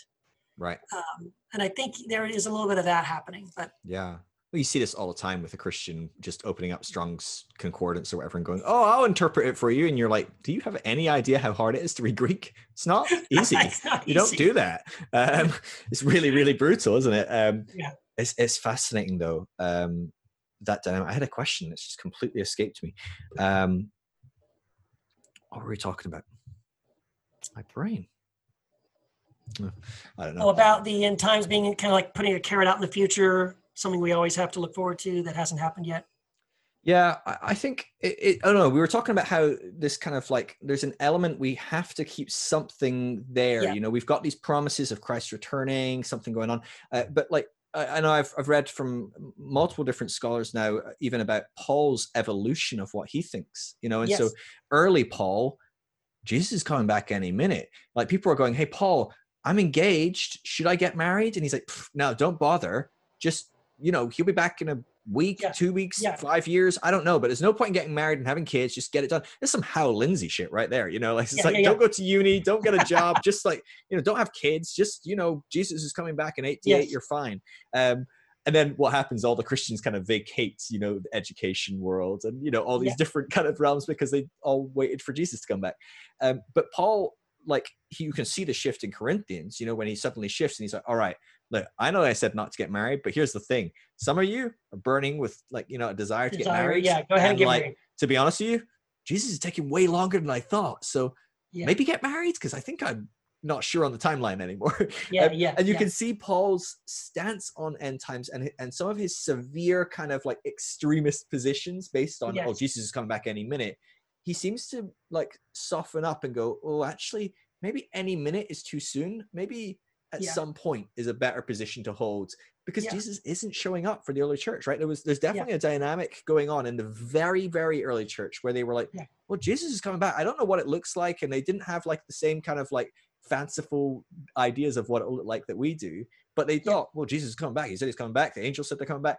But they changed and morphed, and we can see that through church history. We've adapted, and so there is this response, I think, on some level in the early church 270 AD, where even if that's the fulfillment of these kind of prophecies, well, Jesus didn't come back, right? So he ticked all these boxes, and you're working your way through the Olivet Discourse, and you're working your way through Revelation, and it certainly gets to a bit, and you're like, all right, Jesus, but where the hell are you, right? It's not like Jesus at the end is going, ta-da! Yeah. So, but see, here's the thing, and I don't know. It's so hard, I think, maybe in some ways, to know what was in their head. Like you say, Paul. I agree with you. I do think that Paul's ideas are probably a lot of the early first century Christians. Because their understanding of Christ changed over time. We think he's the rabbi. He's a great teacher. Oh, we think he could be the Messiah. Oh, wait, hold on. Whoa, I think maybe he's the Son of God. And how even the term Messiah became Christ, and Christ went from being sort of a Jewish savior to sort of this cosmic Christ being that is who fills everything in every way, right? And whoa. So absolutely, there are some of these ideas that change, but at the same time, I wonder if even when you just said Jesus is coming back, right? Or Jesus is coming again. We tend to picture the second coming of Jesus again is like you and I are talking, all of a sudden, what the holy crap? Look outside! Oh my God, it's Jesus! Oh my gosh, Jesus is coming back! Whoa, he came back there! Did you look outside the window? Jesus is coming back, like that. Yeah. That's what we think, but that's a dispensational idea. Sure. I think whose window does he come back outside as well? Well, everybody's apparently. Right? Is he just kind of everywhere, but not? Yeah. So you know what I mean? Like we take it as a literal. The guy Jesus physically is up there at 30,000 feet on a horse, and he's here he comes. He's coming back, and we think of that. But see, I think, especially in the Olivet Discourse, and in the way Jesus framed it. Again, let's back it up. At the beginning of the Olivet Discourse, disciples, isn't this an awesome temple? Jesus, that temple's going to get knocked flat on the ground. Whoa, Jesus, tell us about your coming. Why did they throw your coming into the question about a temple being knocked? Because he's not gone yet. Well, it's not only that; it's that there's that phrase about God coming on the Old Testament, as well as even in Revelation, when Jesus addresses the seven churches. He warns them, you better do this and you better do that and stop doing this or I will come to you. That's not a blessing. Because when he says, I will come to you, it's I'm going to take away your lampstand. There's going to be some judgment in my coming. So there's this, I think, a Jewish expectation of when you use the phrase, the coming of God or Jesus coming in the clouds, it's not a woohoo, yay! It's a you better watch your ass. Right. It's Zeus with his lightning bolt. Yeah, and not in the sense of God's this angry God. It's more in the sense of like, we haven't listened to God. We've not been following the path God intended us to be on, and now there's a cause and effect. We are now going to reap what we have sown, which is we didn't pay attention to what he said. But it's not a happy thing. It's the day of the Lord. The day of the Lord is not a good thing. It's like, who can withstand it? It's a heavy, scary, it's AD 70. It's people being crucified and people eating their babies and death and destruction and fire and lead. It's horrific. That's the coming, I believe, that they were expecting was going to happen. And I think we insert in there this happy sort of rapture, or Jesus comes back and we give him a big hug and high five. I don't know that for sure that that's their expectation when they use these phrases in the scriptures. Sure. And even in Paul's writings about the coming. Now, right. But so they see him talking about destroying the temple. They're like, whoa, so God's going to come and destroy the temple, or you, Jesus, are going to bring about God's coming and destroying this temple and judging Israel in some way. That's kind of how they're perceiving maybe. Yeah, it's the coming of the Lord, coming in the sense of, yes, in judgment, the end of the age, going back to Daniel, these things that have been prophesied on. So again, I know that even in that language, people get nervous about, I don't see God as an angry God. Again, we have to back ourselves out of that understanding. I would contend that it's not as if what happened in AD 70 is what God wanted. I mean, the reason he sent his son was because he loves the whole world. And his desire was that none should perish, right? That for God so loved the world, he sent his only son, why? To rescue them, to save them, to show them a way to escape and avoid this AD 70 reality. That is not at all. He did everything in his power to warn them, to stop them, to change it, to please, please, please don't do that. Yeah. So when it happened, we can't picture God or Jesus going, gotcha. That's not he's weeping. It's like, why did he weep when he went into Jerusalem, right?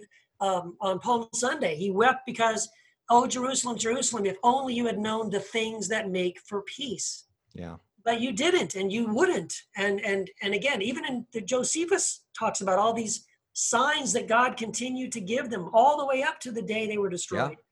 Yeah. That God's heart was not. So in other words, again, it's not God wanting to bring this destruction. He right. doesn't want to bring it.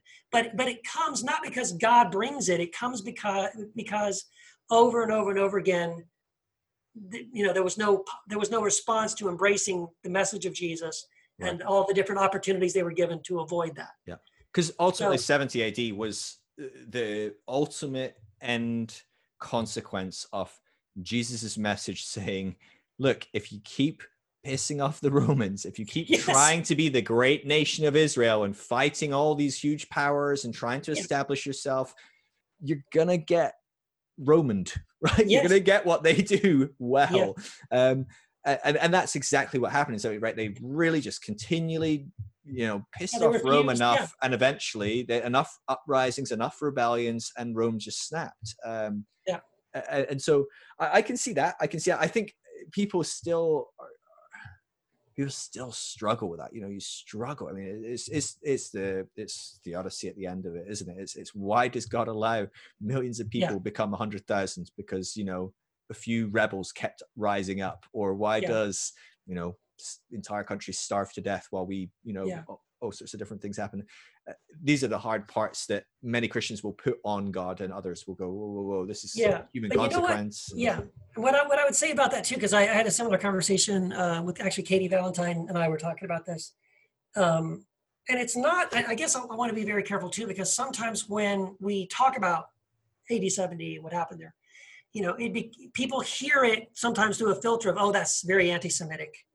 That's you don't. It's like, no. Look, I mean, that's just one example, but I think you could look throughout history before this and after this, multiple examples of how we refuse to listen to the things that make for peace. Yeah. Where over and over again, God gives everybody, every nationality, every race, every people, an opportunity to choose the better path, and because we don't listen, we live by the sword and we die by the sword. And we can see examples of that going on right now in Yemen or in Africa, and the different uprisings that are happening. Like we're still, we as in humanity, we are all still falling for this. It's not a particular Jewish problem. It's not a particular Jewish, failing or failure. That's, in that particular example, yes, it's something that we can observe that was played out in the Jewish nation, but we could see it played out even in America. We could see it played out in other nations as well, that we still don't know the things that make for peace. And we are still, if we're not careful, we can go down the same path as well. The same kind of warnings are still there for us to observe. I guess this is the problem with when traditionally our holy text is a Jewish text, and it's based in a Jewish rabbi who came as a prophet and said, look, if you keep pissing off the Romans, they're going to kill you. And then we go, oh yeah, he's right. Obviously the Jews were wrong. And it's like, good, right, stop. Now let's look at all the other holy texts around the world and all the other groups of people who all had, on some level, usually some very wise, mystical, holy person going, hey, if we keep doing this cycle of violence and this ambition of trying to be the great empire and power and whatever, we're going to just piss off the other empire and power, and we're going to create this violence cycle, and it's going to go bad for us. If you honed in on any of them, it could seem very anti that group as well. It's ultimately so what you're kind of painting here is this is a problem that anywhere you focus on, it could be a very, Buddha could potentially be very anti Indian or whatever, anti Asian, but ultimately he's just kind of going, hey, this is a better way, this is the better way to go. And so I think I think that's a great point, because I think it's very easy to, when you read something like 70 AD and you just read how horrific it is. I mean, it's horrific. And I mean, it's one of the more powerful narratives, because when you read into it in detail, I mean, I'm sure you've done it, like you maybe go into some of your book. I used to teach on this, and people would like feel sick, you know, I mean, I'd have to make sure there's no kids in the room before I kind of told them half of the things. So in my book, I have like a whole chapter in the book where I go through the 7 signs of Josephus, because Josephus illustrates in, he marks out 7 signs that he says were given to the Jewish people leading up to AD 7. And they're, some of them are kind of crazy. Like they seem like one of them is a cow gives birth to a lamb. I mean, it's like, what? Yeah, you're going to at least kind of go, okay, what's happening? Right. Yeah, I mean, there's some crazy things that are like, you got to be kidding. Voices from the sky and visions in the sky. But Josephus says that these things happened leading up to the destruction of Jerusalem. And what's interesting, though, is that a lot of these signs, again, map to a lot of the things that Jesus, because Jesus even says in the Olivet Discourse, there will be signs in the heavens. And so then later on, when Josephus reports that, well, there were some signs in the heavens, that shouldn't surprise us. Man, Jesus left out the cow giving birth to a lamb. I'm going to say that was a big one he missed. Yeah, well, he didn't go into specifics. And even that one, I don't think I go deep into it in the book, but obviously there's a whole lot of symbolism there, right? Because the cow that was being brought into the temple to be offered as a sacrifice, and it suddenly, a lamb, it gave birth like in the temple to a lamb. And it's sort of like this obvious to me, like as a Christian, you could see symbolism like, oh, you're trying to go through this old sacrificial system. You're about to sacrifice this bull, or not a bull, a cow. And all of a sudden, bloop, out pops a lamb. Like, oh, they're a lamb, huh? That's the sacrifice, right? So there's all kinds of symbolism and crazy stuff. And it's not even whether or not you believe those things are true or not. The point is that Josephus reports these signs, these things that happened leading up to the destruction of Jerusalem in AD 70. And they're pretty amazing. And they do map to things that Jesus talks about. So fascinating. So where do you, how do you frame a second coming of Christ? So for me, I probably look at it as a much more symbolic component. There may well be some Jesus figure, that the human that was Jesus somehow comes back at some point, maybe on a horse, maybe with some trumpets, maybe in a cloud, but probably not, in my opinion. I'm not that rooted in that. To me, I would see the second coming of Christ being the body of Christ, people filled with the Spirit of God coming into this earth. Is that kind of what you're tracking with? I'm just intrigued by how different people perceive it, because to me, I'm like, that's a much more beautiful way to see it. That's a much more profound way to see it in my mind. It engages with the symbolism of it. It engages with that kind of the mythological kind of undertones of what it is to be the body of Christ. Is that largely what you've taken away from your study of the end times? It's less pointing to a Jesus riding on a cloud and more embodied in people, or? Yeah, no, dude, you're exactly right. That is exactly where I kind of go in the second half of my book, is to sort of say, I'm sorry to spoil your book, by the way. No, that's okay. It's okay. Because we're not going to be able to get into this particulars of it, because all kinds of questions arise in people's minds when you suggest what you just said, that the second coming of Christ, is the incarnation of Christ in the church, in the body of Christ, which is us. And that in some ways, Christ doesn't need to return because he never left. He is alive right now in every one of us. And so, it took me a while. It's funny because I kind of feel like, I know I didn't invent this view, right? But I sort of came at it myself. You know what I mean? Like I remember sitting in my couch one afternoon, and I think I was reading something in 1st or 2nd Peter or something. And I read this verse and I was like, wait a minute. And I jumped over to Revelation, like 21, and I read something like, oh my gosh. And I jumped back over to something that Jesus says, and like, oh my gosh. And I jump over to Ephesians and Colossians, and I'm like, oh my gosh. And I feel like I just figured this out. Right. Like, oh my gosh, the return of Christ is his presence. Like when Jesus says, it's better for you if I go away.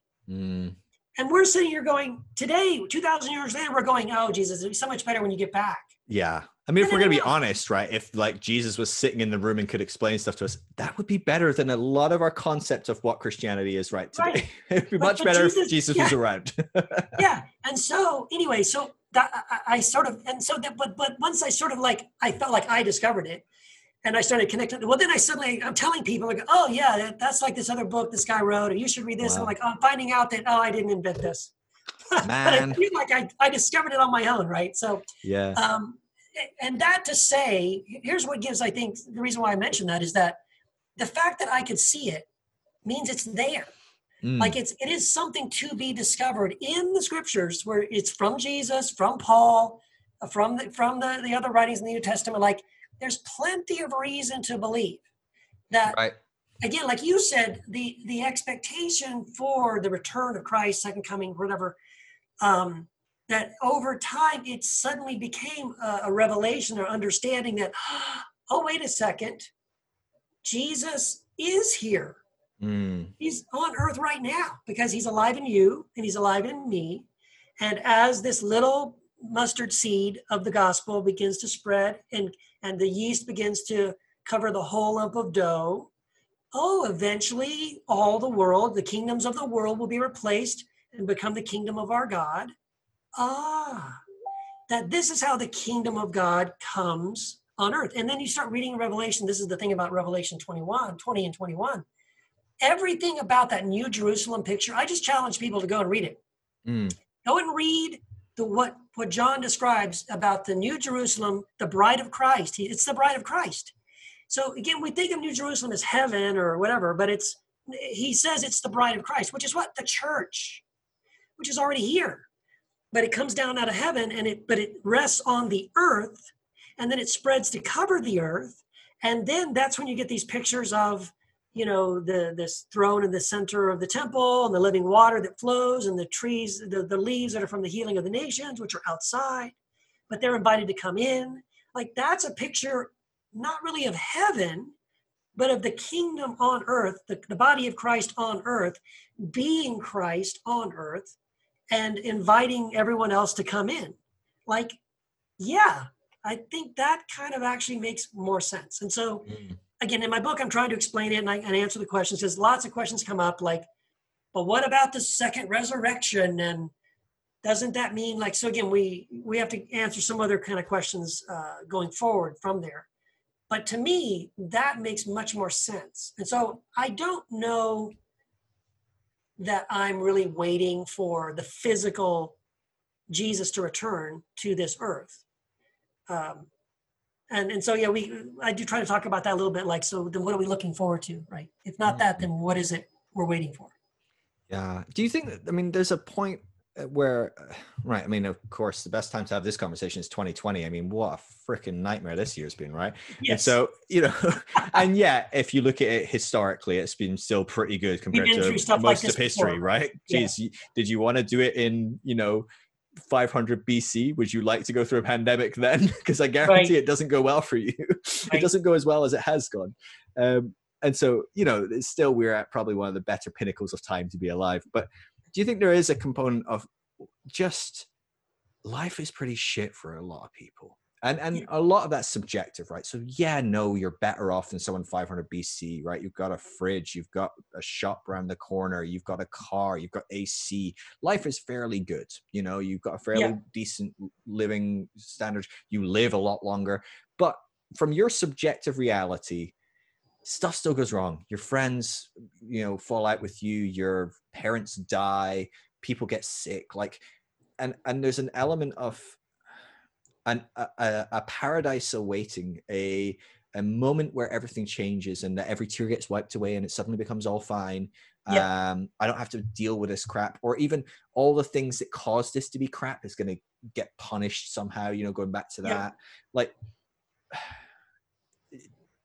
Do you think there's this hesitancy in the same way of letting go of that? Like that's a nice, comforting, it's a security blanket in some way, shape or form. It makes us feel better on some level. Yeah. Having that concept. Yeah. But again, going back to the conversation we've had, when you have a conversation about the afterlife, And now, okay, well, we don't believe in eternal torment. We don't really think God's a torturer or destroyer. We think he's a loving father who heals his children. Okay, so after I die, I believe everyone, good, bad, righteous, whatever, we all pass through the fire. We all go through this refining and restoring thing. We're all reset to our original goodness. And where are we? Where's everybody who's ever lived in all of time and space? We're in this place where we are face to face with the creator of the universe, the God who loves us, the Abba of Christ. And so that is, we do look forward to that. And that is the sort of thing we can look forward to. It's just saying that that's where we experience that. It's not that on a Wednesday afternoon, I'm bored at work and then I hear, I look outside the window. Oh my gosh, Jesus is coming back and he's going to establish all that right here and now. And then, hey, Jesus, I'm going to go check that out. But first I want to go see a movie. Like, right. In other words, we for some reason we act like we need that thing that we're saying we're going to experience after we're dead, that it's not real until it's happening right here on earth in this sort of experiential physical reality we're in. And I'm not even saying that that it's never going to be like, we're never going to have a merging of this physical reality with that spiritual reality. I'm not even saying that that's never going to happen, because if we say that we believe that God's ultimate plan for humanity on earth is for the kingdom of God to eventually reach every man, woman, and child, to transform the whole planet into people who look like Christ, then one day, if I believe it's inevitable, that 3,000 year something, that eventually we will get it. I'm going to hold you to that, Keith. I'm going to hold you to that date. Set a date, the year 3010. But you know what I'm saying? Like, at some point, we will get it. I have hope for that in some way this earth will be transformed into the kingdom of Christ in some way. Now, whether that is the spiritual reality that we're translated to after we die or not, or it's different, or, that's another conversation. Sure. Do you think there's an element as well of like, I don't like this of you, Keith, if I'm honest, because it kind of puts a lot of responsibility on my shoulders. Yes. Right? What do you mean? What do you mean Jesus isn't going to come back and fix everything? You mean Jesus is in me and I'm going to fix everything? I don't like doing that. That's right. That's a tough pill to swallow, because if I'm honest, I don't feel like I can fix much, right? I mean, I'm lucky if I can record a couple of podcasts a week. I feel like I'm doing a pretty good job. Like, what do you mean solve world hunger, get half of these corrupt world leaders out of all these businesses and governments? And, what I mean? What do you mean fix starvation and, all these things? Like, God, can we not just wait for Jesus to come back and kind of just flick the switch? But you're right. That's the thing. But the danger is, if the longer we wait, the longer we keep offloading it and waiting, well, then we're going to lose this generation. We're going to lose the next generation. And again, scripturally, if we look at, when I look at some of these scriptures, like I think it's in 1 Corinthians, right, where Paul says, or is it Romans? No, I've already forgotten what it is. But it's the verse where Paul says, I think it's Romans. It is Romans, where he talks about, he says, all creation is groaning, not for the second coming of Christ. All creation is groaning and yearning for what? For the sons and daughters of God. That's us, to be revealed, to wake up, to step into our calling as the people who are empowered and filled with we are the incarnation of Christ in the world. We are his hands, we are his feet. Whatever we're doing is what Christ is doing in the world right now. And so, if we don't wake up and get that, if we don't step into our identity and our calling as the body of Christ, creation and Christ, he's waiting for us to wake up and fix it. But as long as we sit around waiting for Jesus to come back and fix it, well, then we're just spinning our wheels. There's no hope for anything. Yeah. And this is something that fascinates me about this. So I'm listening to this. I'm also aware that a good portion of my population, my audience, the people listening to this, are probably somewhat, if not completely, disconnected from a lot of Christian language. In fact, probably repulsed by a lot of Christian language. Yes. And so hearing this and going, God, this is so exclusive. Oh, the church on earth will, reveal God, and we'll be like, oh, why don't you come and join us? That'll be nice. And it's like, oh God, that's so elitist. So.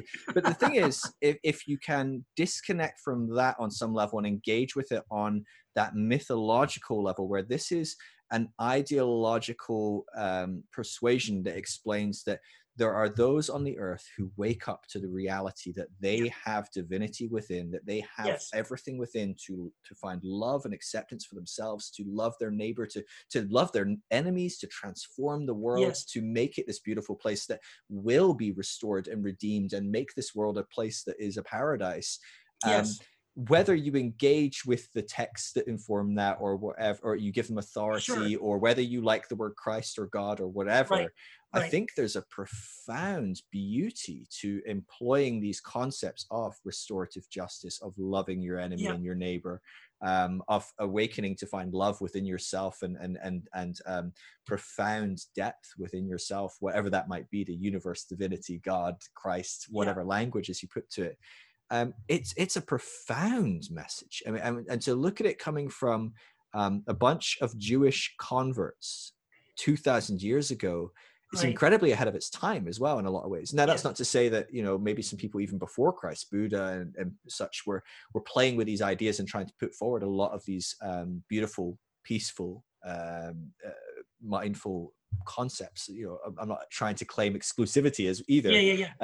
But it is amazing that these people like Paul and Peter, and especially when you know some of Paul and Peter's past, you're like, damn, these guys had profound radical shifts to be presenting this concept of an awakened Christ within, a beautiful reality within. It's so funny because Phil, like, I think you and I get this, like, if you really grasp what we're saying, I think it's an extremely hopeful message. But sometimes I've talked to people about this and they're like, oh, Keith, that sounds like such a bummer. And like, why? Why do you think it's a bummer? I think it's the most hopeful message you could possibly have, that we have the ability right now. We could end most of the suffering on the planet. We could end war. We could end famine. We can do this. The message is that God is cheering us on. God is saying, go for it. You can do it. I've empowered you. I've filled you. I'm with you. I'm going to bless you. I want you to do it. I expect you to do it. I'm going to help you do it. I want to give you vision to do it. And you can do it. If you all work together, if you all believe it, and if you want it bad enough, you can do these things and make this world an amazing place. And you're not waiting for Jesus to show up and snap his fingers and do it. You can do it. And we're invited to step into that and live in that and walk in that. And I'm like, and you think that's a depressing message? I don't know. I don't know why that gets translated sometimes as like a bummer. Like, how is that a bummer? I don't understand. Unless it's just like, I don't want to be the one to do it. Like, I have to do that. I don't want to do that.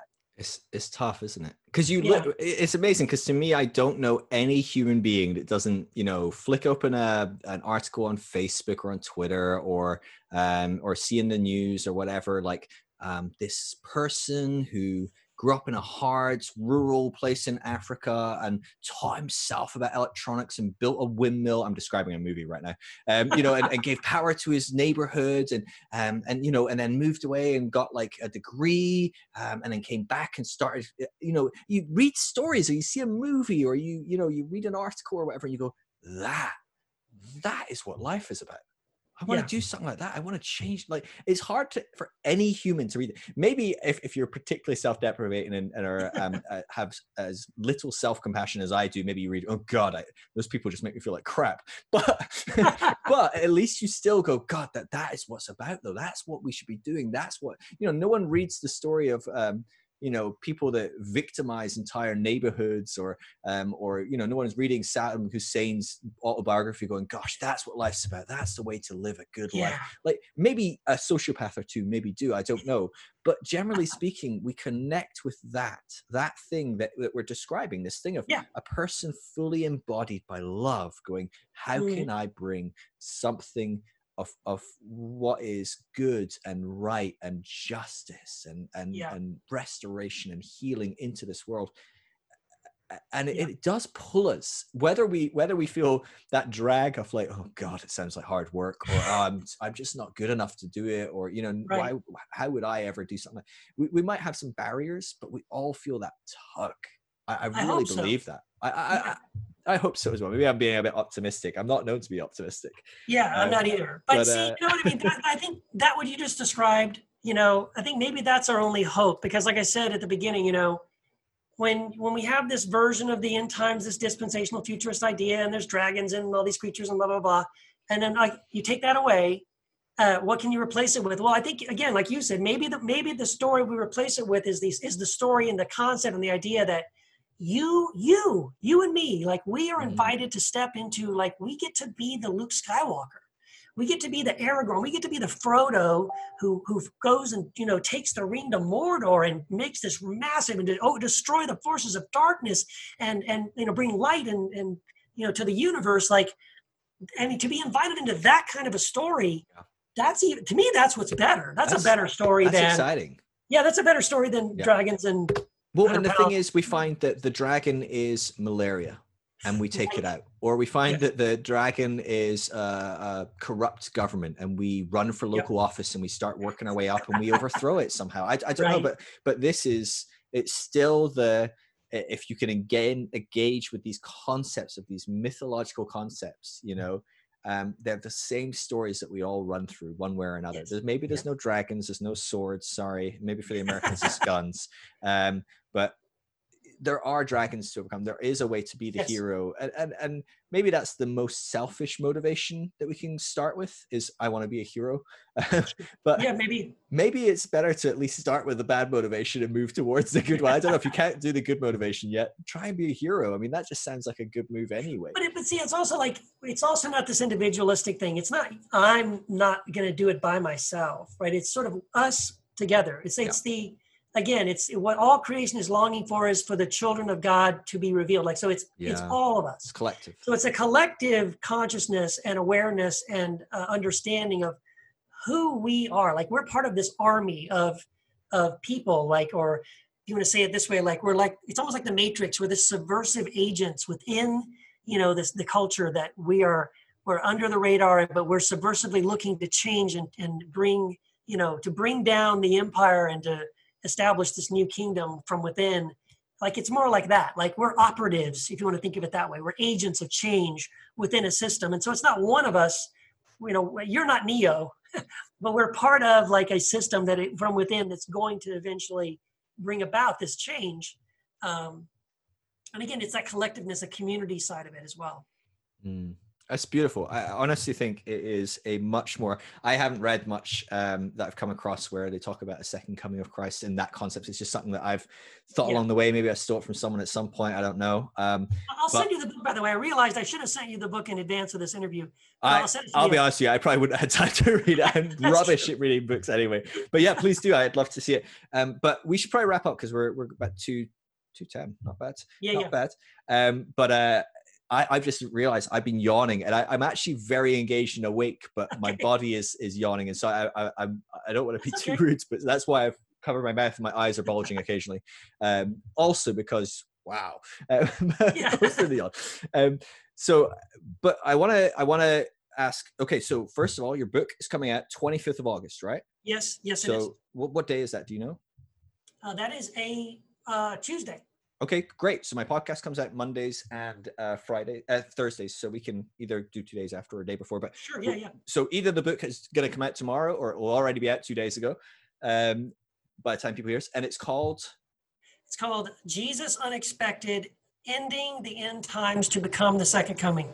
Dude, you are on it with titles. Every time I'm like, what's he going to come up? How's he going to do the Jesus? How's he going to give us a list of your books? Because I mean, first of all, you are prolific, but. Yeah, this is my 5th book in the Jesus Un series. Yeah, so Jesus Untangled, Crucifying Our Politics to Pledge Allegiance to the Lamb. Then Jesus Unbound, Liberating the Word of God from the Bible. Jesus Unveiled, Forsaking Church as We Know It for Ecclesia as God Intended. Jesus Undefeated, what is it? I just forgot it. I was impressed. I was like, you're doing well here. I was doing so well. It's right in front of me. Condemning the False Doctrine of Eternal Torment. Nice. Yeah. And then the new one, Jesus Unexpected, Ending the End Times to Become the Second Coming. That's awesome. I am impressed. I'm always like, okay, well, do you work from the title back? Not right. Gotta get some whatever. You're working your way through a dictionary with the uns. yeah. I've got the Jesus Un part of it, but usually the subtitle comes at the very end. Yeah. No, it's great. So I mean, for people that want to dive into this is I mean, a go-to resource to kind of educate. I mean, I'm sure people listening going, wow, I want to know more about, because we just touched on little bits. I mean, there's so much in there. And I mean, from the history perspective of how the kind of modern kind of theology kind of came about, from the history perspective of what the destruction of Jerusalem, the temple, that kind of stuff, from the individual Bible verses. I know a lot of people can get hung up on that. And then even so philosophically, like, how does this play out in who am I? What does this do to me and my culture? And so there's so many areas that, I mean, we could have stayed in one of those for hours probably. And so, I'd encourage people to check that out. For anyone that doesn't know who you are, they missed your last podcast, they've not come across you on the web, how do they connect with you? What's your best places for people to connect? Yeah, so I blog at Patheos. It's just my name, KeithGiles.com. And I'm also on Facebook and Twitter mainly. And I have a podcast called the Heretic Happy Hour podcast that I do with a couple other guys and girls. One girl and two other guys. It's grown since last time, right? It's shuffled around. Yeah. So Jamal was one of our founding members. He walked away, good terms. He needed to move on. His decision. And so we added Derek Day and Katie Valentine, Dr. Katie Valentine. She's phenomenal. I've not come across Katie. Oh, they're both. I should check her out. I had Derek on a couple of weeks ago, but I mean, I've known Derek for, probably more than 10 years now. He's an interesting guy. I love him. He's a legend. I love him. So that's cool. That's a good mix. That's a good mix. It must get, man, that's a lot of people. Do you all go on at the same time when you have your discussions on, or do you mix it up? Who's going to be on each podcast? No, it's all four of us co-hosting. And Matthew DiStefano, of course, I don't want to leave him out. He's awesome. He's a great guy, amazing guy. Wow. Yeah, so we get on Zencastr, and it's kind of we're learning our rhythm, because it took us like almost 3 years. Me and Matt and Jamal, we learned a good rhythm between the three of us. But now that we've lost Jamal, we've added two new people. We have to learn. Refine that groove. That rhythm. Yeah, you don't want to over talk, and you want to let everybody else talk, but you also don't want it to. You want to keep that balloon in the air, to keep the energy going. So I think we're doing pretty good, considering we've only been going, I think, like 4 or 5 episodes. Wow. Yeah. That's a major shift. That's awesome though. I mean, I've only listened to a few of your podcasts. Again, I do not consume content. I don't read much. No, I don't really listen to podcasts. I just don't have time. But the few I have, I really enjoy it. Just fantastic. I listened to the one you had, the most recent one I listened to that really grabbed my attention, because I've been wanting to dive into it, is with Steve McVeigh. Because I want to look at more. I've got a couple of books that I'm trying to wade through on quantum mechanics. Just purely quantum mechanics. I don't want to muddy it with like, oh, here's a Christian perspective of how you should read it and interpret it. I'm like, okay, no, give me the data, then I'll allow you to tell me how to read it. A bit like, here's dispensationism, now let's look at the Bible. I'm like, well, maybe we should do this the right way around. And so that was fantastic. It was a great episode. I liked that. Steve was great. That was one of my favorites too. I loved it. Okay, nice. Yeah, but I was so impressed by how much you guys knew your stuff. Right? It felt like you guys how often is your podcast? Once a week? Well, we run it. It publishes every other week. Right. But we have tons of stuff in the bank. Like we're like a month or more ahead of the publishing schedule. That's the way we try to do that. I mean, we've always tried to do our homework ahead of time, so that when we get on, we do sound like we know, we understand the topic, and we're not like, but that's a lot. That's a lot of homework, right? I mean, if you've got, okay, this week we're going to talk to this guy. We need to who's going to read that book, or who's going to listen to a few podcasts. That sounds like a lot of work. So I'm always impressed by stuff like that. And you do sound like you really, I often have people on and go, I think with our first podcast, I was like, Keith, I'm going to be honest. I've seen your name everywhere. I've not once checked you out yet. I'm really sorry. Tell me about yourself. And so I'm very guilty of that. So I'm always impressed when I come across people that are just like, I'm on it. I know it. Hit me. It makes for a good podcast for sure. But so people should check you out on Facebook, Twitter, and then your Patheos, your website, Heretic Happy Hour. That should give them a good grasp. That's pretty good. Yeah. And then, if you want to check out my books, they're on Amazon, Kindle, print, and audiobook, depending, Oh, nice. Do you read them yourself? What do you mean? Do you read the audio? Oh no, the audio. No, it's just too much trouble. It's way too lot of work. difficult. It's not just like setting up my microphone and my computer. There's way too much technical stuff. Right. But I found a guy. So my last 3 audiobooks have all been narrated by this guy, Eric Morrison, and I love him. I think he's great. And I've heard some people also have said they like him a lot. Nice. So I like his voice. I like the way he reads. He brings me to tears sometimes. I've listened to some of the recordings because I have to proof them before they publish, Right. Yeah. And I'll hear him reading my words, and I'm like, did I write that? Wow, he just makes me sound so much better. I'm like, wow. I gotta go back and check that. Is that what I wrote? So yeah, I really like the audiobooks. I like the way he does that. So. Yeah. Oh, that's great. That's good. I'm always fascinated by that component. Of people that choose to read their own stuff or don't. But I feel like if I hadn't heard you and built a bit of connection with you, I wouldn't mind. But once I've heard people a lot, like I've read a lot of their, I've watched a lot of their YouTube videos or something. I'm like, you hear their voice. You're not Keith. Imposter. Imposter. That's not Keith. Yeah. Yeah. That's funny. Awesome. Well, Keith, thank you so much for coming on. I really enjoyed it. Thanks a lot, Phil. I'm glad to have you back on. It's been a couple months, so you're gearing up to be a regular. So, and I'm very pleased with it. So the way you bash out your books, we'll get you back on again for sure next book, and we'll go into depth on that. But we could probably do a backlog and work through some of your old ones. So they all sound so fascinating. So yeah, great topics to dive into. But it's a privilege to have you. Thank you, man. God bless. I appreciate it so much. Love you, man. Catch you later. Love you too. Bye-bye. All right, so that was Keith Giles. Now, Keith's new book is out today. I managed to time it right. It's called Jesus Unexpected, Ending the End Times to Become the Second Coming. And I really recommend you check it out. If you enjoyed this conversation and kind of think, gosh, I wish I could go a bit deeper into all that, then that's the book for you. I'm sure there's plenty of other books that talk about the end times, but Keith has really done his homework here. He's put it in a beautiful way, the concept of becoming the second coming of Christ as a body of people, as humanity. That's a beautiful picture to me, and so yeah, I do recommend you go check it out. I'll put a link in the show notes, obviously. As always, check out his other stuff as well. He's on Pathos, he's writing, keithgiles.com, his podcast, The Heretic Happy Hour, on his Facebook, Twitter, you know the deal. And he's got lots of other books over there on Amazon as well. And so do check out Keith. I'll put links to all of those resources in the show notes, so you can find them easily. Shoot him a message, let him know you loved this podcast. That's always good, for people to know that that coming on the podcast was worth their time, and that people listen to it.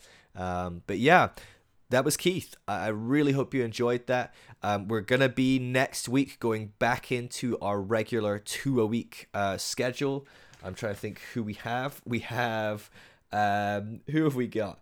Oh, yes, we have Chris from the Instagram account Science Jesus Memes talking about science and evolution and all sorts of good stuff. And we have Kevin Garcia, who is a very eclectic person, an online digital pastor. They are into witchcraft and tarot reading, and yet they still consider themselves to be Christian. And so that's going to be a fantastic conversation, very interesting conversation as well. And so, yeah, do keep an eye out for those. Until then, that's all I've got for you. If you want to dive into more stuff, you know where to look. The podcast, there's the Grace course for more teaching stuff. The Deconstruction Network, if you're deconstructing and you feel alone in that journey of deconstruction and you want to try and find some people that are deconstructing in your local area, that's the place for you, the Deconstruction Network. All right, love you, everyone. I'll see you next week.